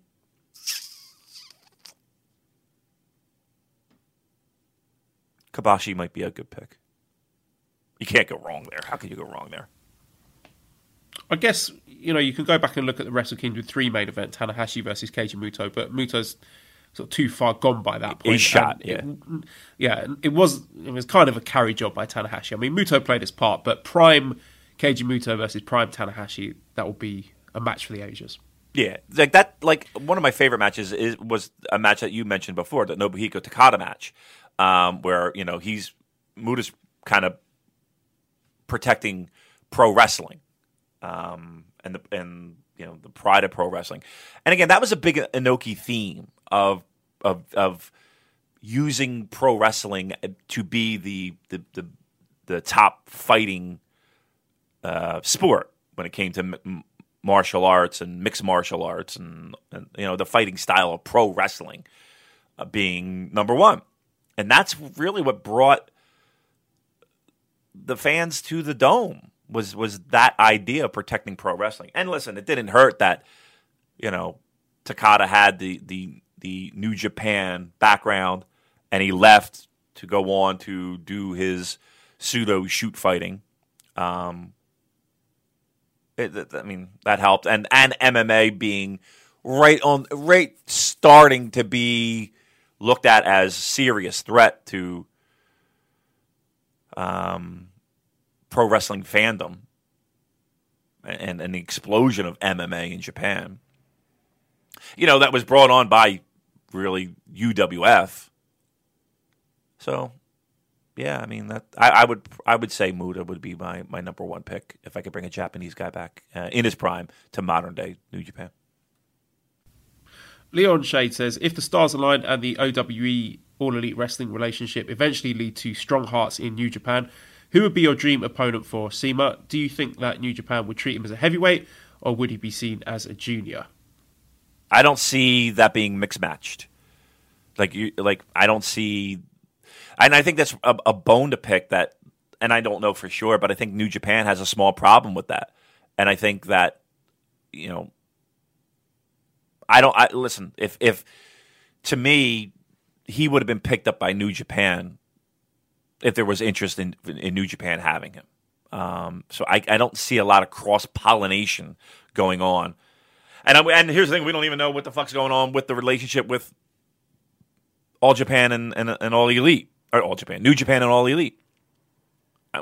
So I don't know if there's... I think this was kind of like a fantasy booking question. I mean, the correct answer is Shingo and CIMA just having a grudge match and beating the shit out of each other. Yeah. Yeah, but I don't... who knows what that relationship is going to look like. Which, again, I think is very weird considering the people that are involved. But, I got to give you a shoulder shrug. I don't know. But, yeah, the dream match, that would be the logical scenario. South Dakota Ibushi, follow up to the Naito receding hairline question. The natural way to solve that, if it becomes problematic, is a hair versus hair match. Who would you have face off with Naito, other than Jay White, who, of course, is the answer to every question? So imagine the scenario, Naito's receding hairline is just getting out of control. Who do you pick as his opponent for the hair versus hair match? Chris Jericho, right? I mean, if we're talking receding hairlines. The rubber match. Yeah. That's, there's a guy that's getting every last inch out of the ponytail, pull back, let it grow long and cover up the spots that need to be covered up. I would say Jericho would be the natural pick for me.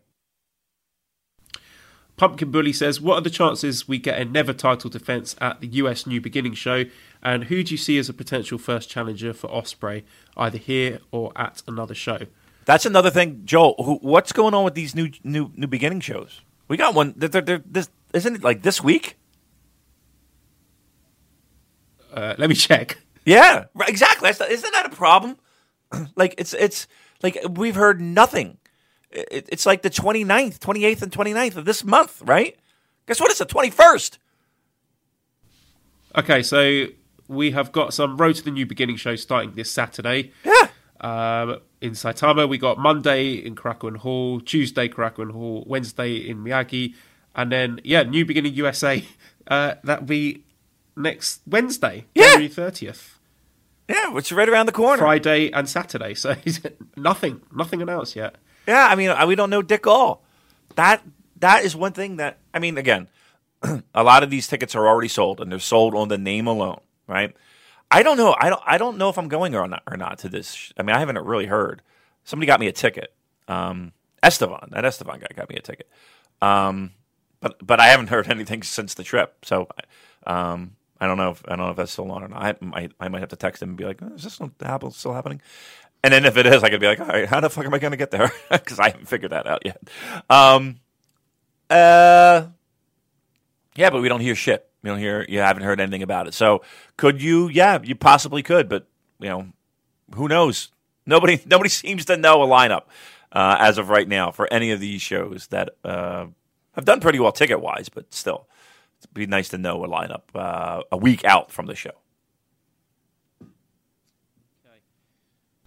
In terms of a possible opponent, I don't know. You'd have to think, probably another foreigner challenging for the never open weight. Maybe an ROH guy. Yeah. Maybe I don't know. It's going to be thrown together together. To see who's working the Japan shows. Is this going to be a Trent? Is this going to be a Trent challenge? No, Trent's challenging Juice for the US title, right. You would expect that, right? Again, the matches I would expect would be Jeff Cobb against Goto, right, and something with Chucky T, maybe David Finlay, those guys. But we getting that Ishii Nagata match. Yes, I think so, because there's no sign of them on those Japanese New Beginning shows. Yeah. So whoever's not on those Japanese New Beginning shows, I think you'll have. I think it's a safe bet that they're being saved, quote unquote, for these American New Beginning shows. But and a lot of it is a speculation that we've already had. But anything over and above that, God fucking knows. I think we'll have a hodgepodge. I think, unfortunately, you'll have, your, I don't want to say Ring of Honor talent, but you'll have stuff like that filling out the undercard for sure. I think Rocky Romero, you'll say, right? Yeah. Maybe one of the new signees. Is it too early for Bandido to be making an appearance? Or? You never know. Maybe you see some California Dojo guys. Definitely right? going to see them. Yeah, so it'll fill out, but again, you're not. I don't think this is going to be. You're not going to get a heavyweight title defense. Sorry, guys. Okay, Mixelplick says, Dear Joel and Damon, after Ospreay versus Ibushi at Wrestle Kingdom, I'm very worried about the future of the Never Openweight title and to some extent Will Ospreay. I realise I'm in the minority to say the least, but I really didn't like this match. I felt like it wasn't what had been advertised with the various tag confrontations between the two at all, what I expected or wanted from an Ospreay versus Ibushi match. It certainly was not the showcase I expected for the new age of the Never Openweight title. I know I've built this all up in my head a bit. Now I'm worried Ospreay might not even defend against any juniors. Thoughts, impressions, insights. I don't think I included an actual question. I think you're out on an island on that, Mixelplix, I'm afraid. I thought the match was great. Most people I know thought the match was great. I don't know what you had in mind by this showcase of the new age of the Never Openweight title, but to me it's just a way to transition Ospreay to a heavyweight. I'm not sure. I'm skeptical whether he would defend that title against any juniors. I think it's going to be heavyweight all the way for Will. What do you think, Damon? Yeah, I like the match a lot. Again, it was the opening match, but I still thought they gave him time. They didn't give him 20, 30 minutes, mind you, but I think they got in everything that they could get in. I certainly wasn't disappointed with it. It wasn't like I was like, oh, they didn't do 5. Fuck this shit. It was. I thought it was solid. No, I'm actually more excited than ever about the Never. And I think that when you get singles title defenses for the Never on those, I don't want to say those B shows that where you're expecting the Never title to headline, I think it'll deliver. And I'm confident that it'll deliver. Yeah, I don't know what else. I don't know what else that this person was looking for. But stick with it. I think you'll be happy with it. Maybe it was something where you kind of got it worked up in your head a little bit more than what it was. And that's fair. I mean, we all do that. But no, I'm excited by the possibilities of what Ospreay can do with that Never title. All right, Kevin has included a fuck, marry, kill question, which I'm chickening out of. I'm not reading that. But he's proposed a weekly segment for Damon called Pants Up, Pants Down. So I'll read out a few things to you, and Damon, you say pants up or pants down. Number one, Yoshihashi Taichi feud. Pants down. 2, Carson Wentz's back. Pants up. Pants up. Backs are fucked. He's the quarterback for the Philadelphia Eagles, who is the franchise. Like literally, he is like everything. It depends upon him playing well, and he's becoming a little bit of a injury prone kind of guy. And now it's his back. He had a fracture in his back. Second year in a row for injuries. So I'm going to go pants up on Carson Wentz's back. Number 3, Lance Archer spitting strong 0 on the crowd. Strong 0. I might be first in line. I might be elbowing people. Would you have your mouth out, mouth open? Yep. Get me, Lance. Get me. I tell you what, don't spit it. Spit it right in my mouth. Let's just make out. I'll just be like, come on, get it all in there. I don't want to miss a drop. Pants. Strong 0. Pants down. Pants down. Last one, David Finley's physique. Pants up. Sorry. I mean, this is me talking too, but pants up. All right, so any other listeners, if you want to keep pants up, pants down segment going, send us some suggestions for next week. All right, let's dip into Twitter then. Michael says, with Jay White taking Omega's place on the NJPW World cover page with big 3 of Naito, Okada, Tanahashi, Do you personally think he's ready for this position? And I'm putting it together with another Jay White question. If Omega doesn't sign with NJPW, do you see them putting a major title on Jay White faster, perhaps to form a redemption angle for Okada or Tanahashi by getting the title off him at Wrestle Kingdom next year? Look, I don't think it's, I don't think we're out on an island here, and I don't think this is a stretch that they're going all in on Jay White. Yeah, I mean, to me, I think it's. I don't want to bet the house, but I think Joel and myself are both saying that there's going to be a title change come New Beginning. So, not many people hold that title, and there's a lot of people who say, "Well, why don't you give this guy a run? Why don't you? This guy's getting a run, and it's sooner than later." Is it because of Omega? Maybe. I mean, I think that kind of helped speed up things a little bit. I think they're kind of protecting the house, so to speak, and making sure Jay White is front and center and prominent in the direction of New Japan Pro Wrestling. So, yeah, to answer both those questions, yeah, I think it's telling that that it's this quick.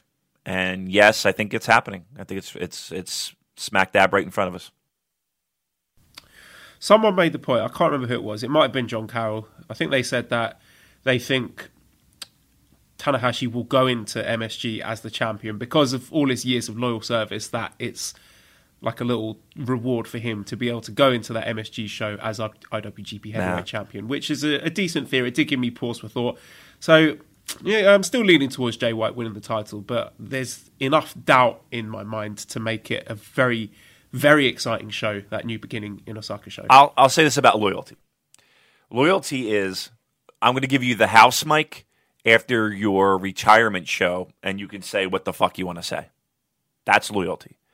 Loyalty is not changing your booking decisions or booking structure or direction of a company on, and let's be honest here, a very major and important U.S. show in the biggest building that the United States has when it comes to name recognition for loyalty. That's not a loyalty thing. That is something you have to do for business. So I would say, even though loyalty can determine a lot of factors in what happens in your career, maybe not losing to a certain person, maybe I don't know if you make a booking decision around loyalty. Speaking of loyalty, RBX 2000 says, chances of Kenny Omega swerving everyone and signing with the Ibushi Research Institute. 6-star matches and 3-sided rings for life. Yep. Let me ask you this. How sick and tired are you of this nonsense with Kenny Omega? Like, just enough is enough. Just fucking make a decision and be done with it. And as much as I love the 5-star matches and the in-ring stuff, it's just like, what? Just I don't, you know what I mean? Like, it's just, I'm so over it right now. Like he's like, to me, it's just so dramatic. You know what I mean? Just fucking sign. Do something. I don't care what you do, just do something. It's like the sort of person who goes on Facebook and posts like a sort of cryptic message, and everyone messages go, "You okay, hun? You okay?" Yeah. It's just, people could some people might turn your back, but I know who my true friends are. Okay, do you? Or they're posting, I think we're going to take a break from Facebook now because, okay, great, thanks. Just do it. So dramatic.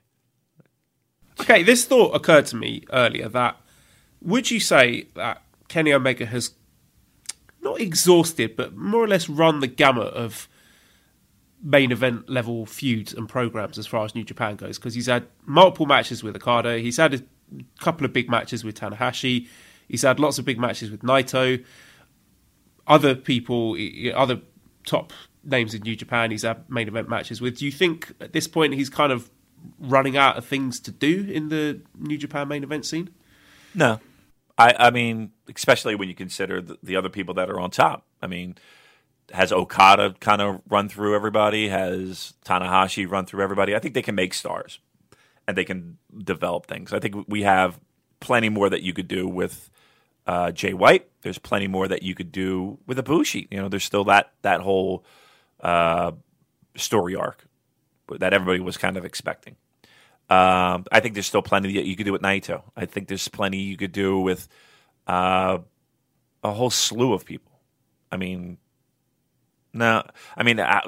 Christ, you haven't even seen Will Ospreay yet. No, I think there's you could get at least fresh stuff, new stuff, and even kind of go back to stuff to spark a fire. Nah, I think he's a talented dude. There's no doubt about it. He's one of the best in the world in my eyes.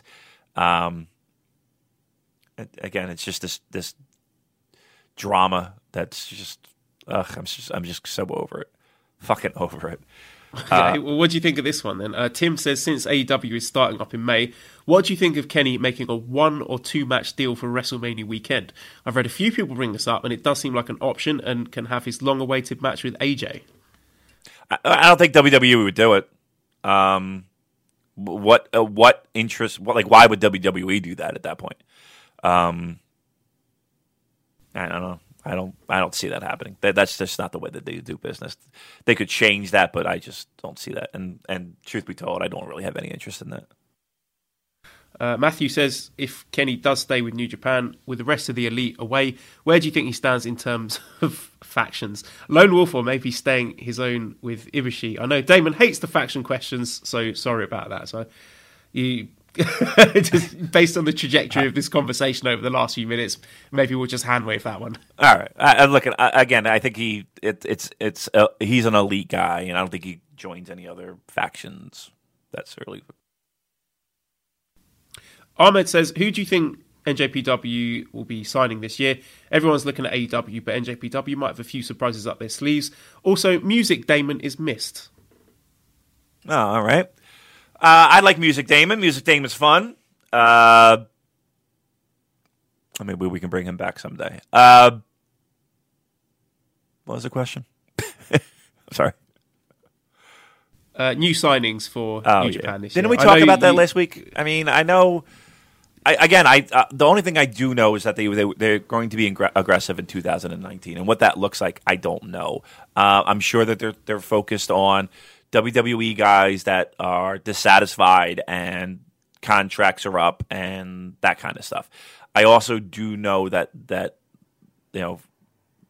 they are looking at Japanese talent that maybe they would want to sign as well. Names, I don't know. Again, there were a couple names that were thrown at me that I don't even think will happen, but I know there's been at least an attempt. And that's that. That's all I know. But I'm sure that they will be aggressive in 2019. What names? I have no idea. Podmania says, what were some of the other names you went through before deciding on Super J Cast as a name for the podcast? I remember, was it something about the orange seats? I remember that one. Yeah. So what we went back and forth a little bit on names because it's not as easy as it seems, and you kind of want to get something creative, and you want to kind of get something that rolls off the tongue. And I think it was between this one when it was all said and done. It was between this one and wasn't it like New Japan Unmasked? New Japan Unmasked, yeah. We were doing that one, and I just like that one just because I don't know. I just kind of there's a show that I like that kind of does that. It's not a wrestling show. And I was like, this may tie in. It kind of sounds pretty good. But there were other ones. I actually have a list on my phone of some of them. And we were just writing shit down and seeing what stuck and what rolled off the tongue. And I think one of our litmus tests was, can Kevin Kelly say this on a broadcast? You know what I mean? Would he be able to say? That was really one of the things. Like, would it be easy to say? And then I think we decided on this, and then I panicked out. I was like, I don't know if I like this one. I don't know if I like this one. And then I got talked off the ledge, and I love it. So, I think it was between this one and New Japan Unmasked was the other one that we were kind of going back and forth on. Jay Wintle has got a question for Music Damon. When it comes to Duran Duran's Rio album, do you prefer the Kirschenbaum remixes or the UK original? That's a good question. Rio is one of my favorite albums, top to bottom. I think every song is great. And I don't care what W.H. Park says about Seven and a Ragged Tiger. Is not as good as Rio. Notorious, that was an underrated album. But the question is about the remix. So here's a fun fact. So I don't think Duran Duran gets enough credit for the 12-inch remixes, the dance mixes, right? So back in the day, they were always kind of touted as the video band. Like they were the band that really made videos popular. And they made the most out of videos because they're good-looking guys and they had these exotic locations and all this shit. And it was really new at the time. But really one of the things that made them famous were clubs. And they would play these 12-inch dance mixes of these songs that they had. But they didn't edit. Like today it's all in, whatever program people use to edit audio. It's all that, you take the sound clips, edit, splice, blah, blah, blah. But they would play new versions, like live versions in the studio of dance mix. So Planet Earth would now become a 7-minute song, and they would play it live. And they were great. So the question was, the original mixes on the album or those 12? See, there's a couple of songs. So here's a perfect example. So the Reflex, everybody's heard the song The Reflex. You've heard the song The Reflex, right, Joel? Joel, you've heard the song The Can fucking you sing Reflex. it to me? The Reflex is an only child. I'm going to go and look it up. I'm going to listen to it while you're listen to Reflex. doing Will you your please? Music Damon bit. All right, it's a classic '80s song, and probably Duran's biggest hit. So that was at their height of popularity. They were massive in 85, massive. The song on the album is really kind of bland. It really doesn't have that fucking that that shit. That's all Nile Rodgers, the producer, who was in Chic and he did work with NXS, and he brought that fucking song to life. So there's something to be said about remixes and stuff like that. The album is good because I like the continuality of it. But I love a remix. Like Hold Back the Rain remixes are better than the album versions. And that's just a kind of, I don't want to say a throwaway song on Rio, but I don't know. I might like the remixes a little bit more. So there's an answer to that question. There's your Music Damon for the day. I am listening to the song on YouTube as you speak. I don't think I've ever heard it before. Really? Sorry. Yeah. I think maybe you need to give me a proper musical education. On Duran? I feel like I'm missing out. I'll fucking hook you up on the Duran stuff. Again, the early stuff is more kind of like that new romantic, new wavy kind of thing in, heavy bass line kind of stuff. First album, Planet Earth, Girls on Film. Second album, Rio, Hunger Like the Wolf, all that. Third album, Reflex, is a little bit more poppy, but then they kind of do a complete curve, and Notorious is like this real funky album. It's kind of like, I was going to give you a Beastie Boys analogy, but you're not going to get it. But I think those three albums are great. And then they get Big Things Not Bad, Liberty Stinks, and then they kind of get off into this real like mainstream pop area, which is really not that great. But yeah, I'll hook you up with the Duran stuff. You might like it. You know what? You know the band Paramore now? Yeah. Okay. So Paramore sounds like they're dropped right into 1986. They somehow got into a fucking time machine and wound up here. That's a very Duran-y sound that Paramore has. So if you like that, then I think you like a lot of Duran. But all right, enough of that. People get bored by this. William says, Damon, what was the reception to NWO Japan by the Japanese fans, and what did you think of the group? It was hot. It was red hot, right? To this day, you'll see NWO T-shirts in the crowd at Japanese wrestling shows. Super hot, super popular time for New Japan. Bischoff basically stole the idea. It was hot.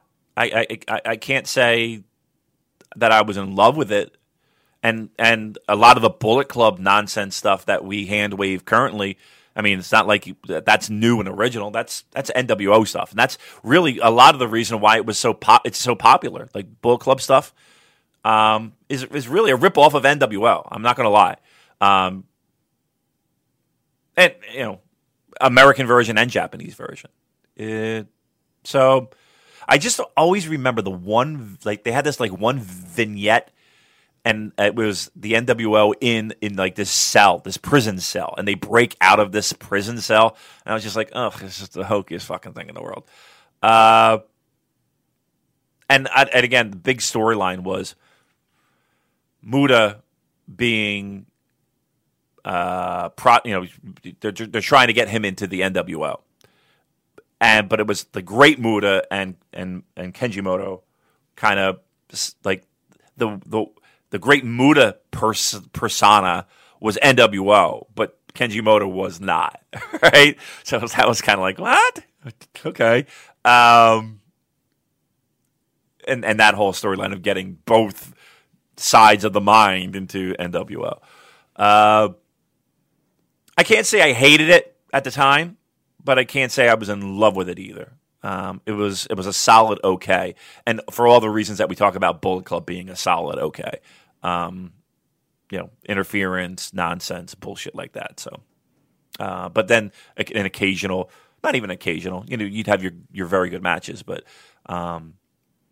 it was NWO. So what you got with the NWO here, you kind of same thought process going on over there.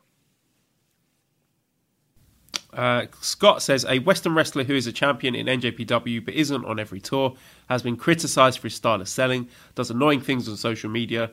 So when does the wheel turn and everyone starts hating Will Ospreay like they did Kenny Omega? I think they already did. I would say as soon as, that, and also when he wins the IWGP Heavyweight title, then you'll see those voices start to get louder.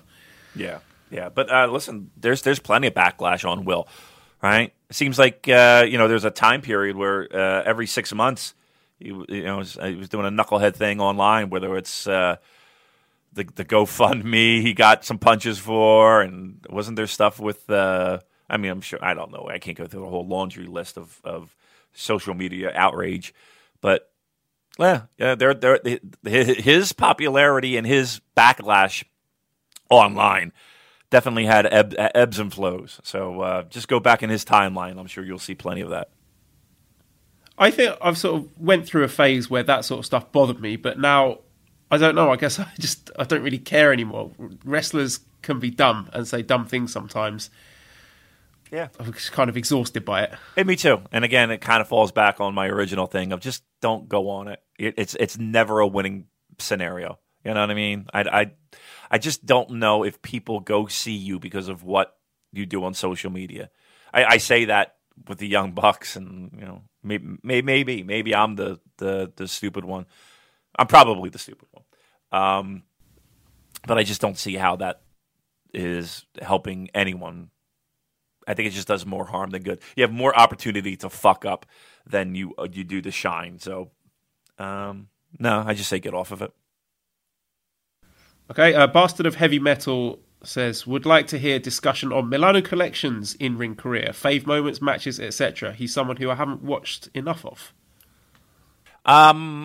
He was in CTU, which was a faction. Liger, when Liger was doing his heel stuff. He had a nice little junior heavyweight title run. I'm trying to think of stuff that really stood out, and I don't have anything in mind on the spot. But his title defenses were good. And I wouldn't say great, but there's some good matches in there. So seek those out. Seek out those title wins and those title defenses. I think you'll be pleasantly surprised, given that you have no frame of reference right now for him. And I wouldn't call him one of the all-time greats. But I think there's stuff in there that you can. Again, the title runs not bad, not horrible either, but not bad. Mondo Mishima says Dolph Ziggler / Nick Nemeth is rumored to leave WWE. Any chance of seeing him in New Japan? So let's add that to pants up or pants down. Dolph Ziggler in New Japan. I think he's talented. I really do. I don't know why people bang on him. I just think he's just so people are just tired of seeing him. I would go pants down. Slightly. I'd say just right below, right at thigh. I'm not going all the way down. They're down, but they're not all the way down. I've got a funny story now that you've mentioned that. Uh-oh. I probably shouldn't share this on the podcast. Yes, you should. I've started, now so I feel like I should. All right, let's get right into that. Right. So I'll go semi down for Dolph. Again, it's a WWE name. I know people will kind of hand wave it just for that alone, but I think he's talented, and I think he would fit in just fine.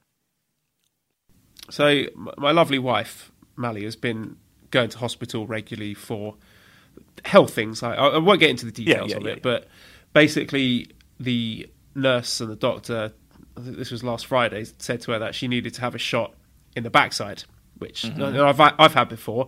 And when you imagine that, Damon, and they say, right, you need to have a shot in the backside, which part of the backside are you imagining the shot goes in? Well, I'm assuming the fleshy part, the backside, your derriere, your cheeks, if you will.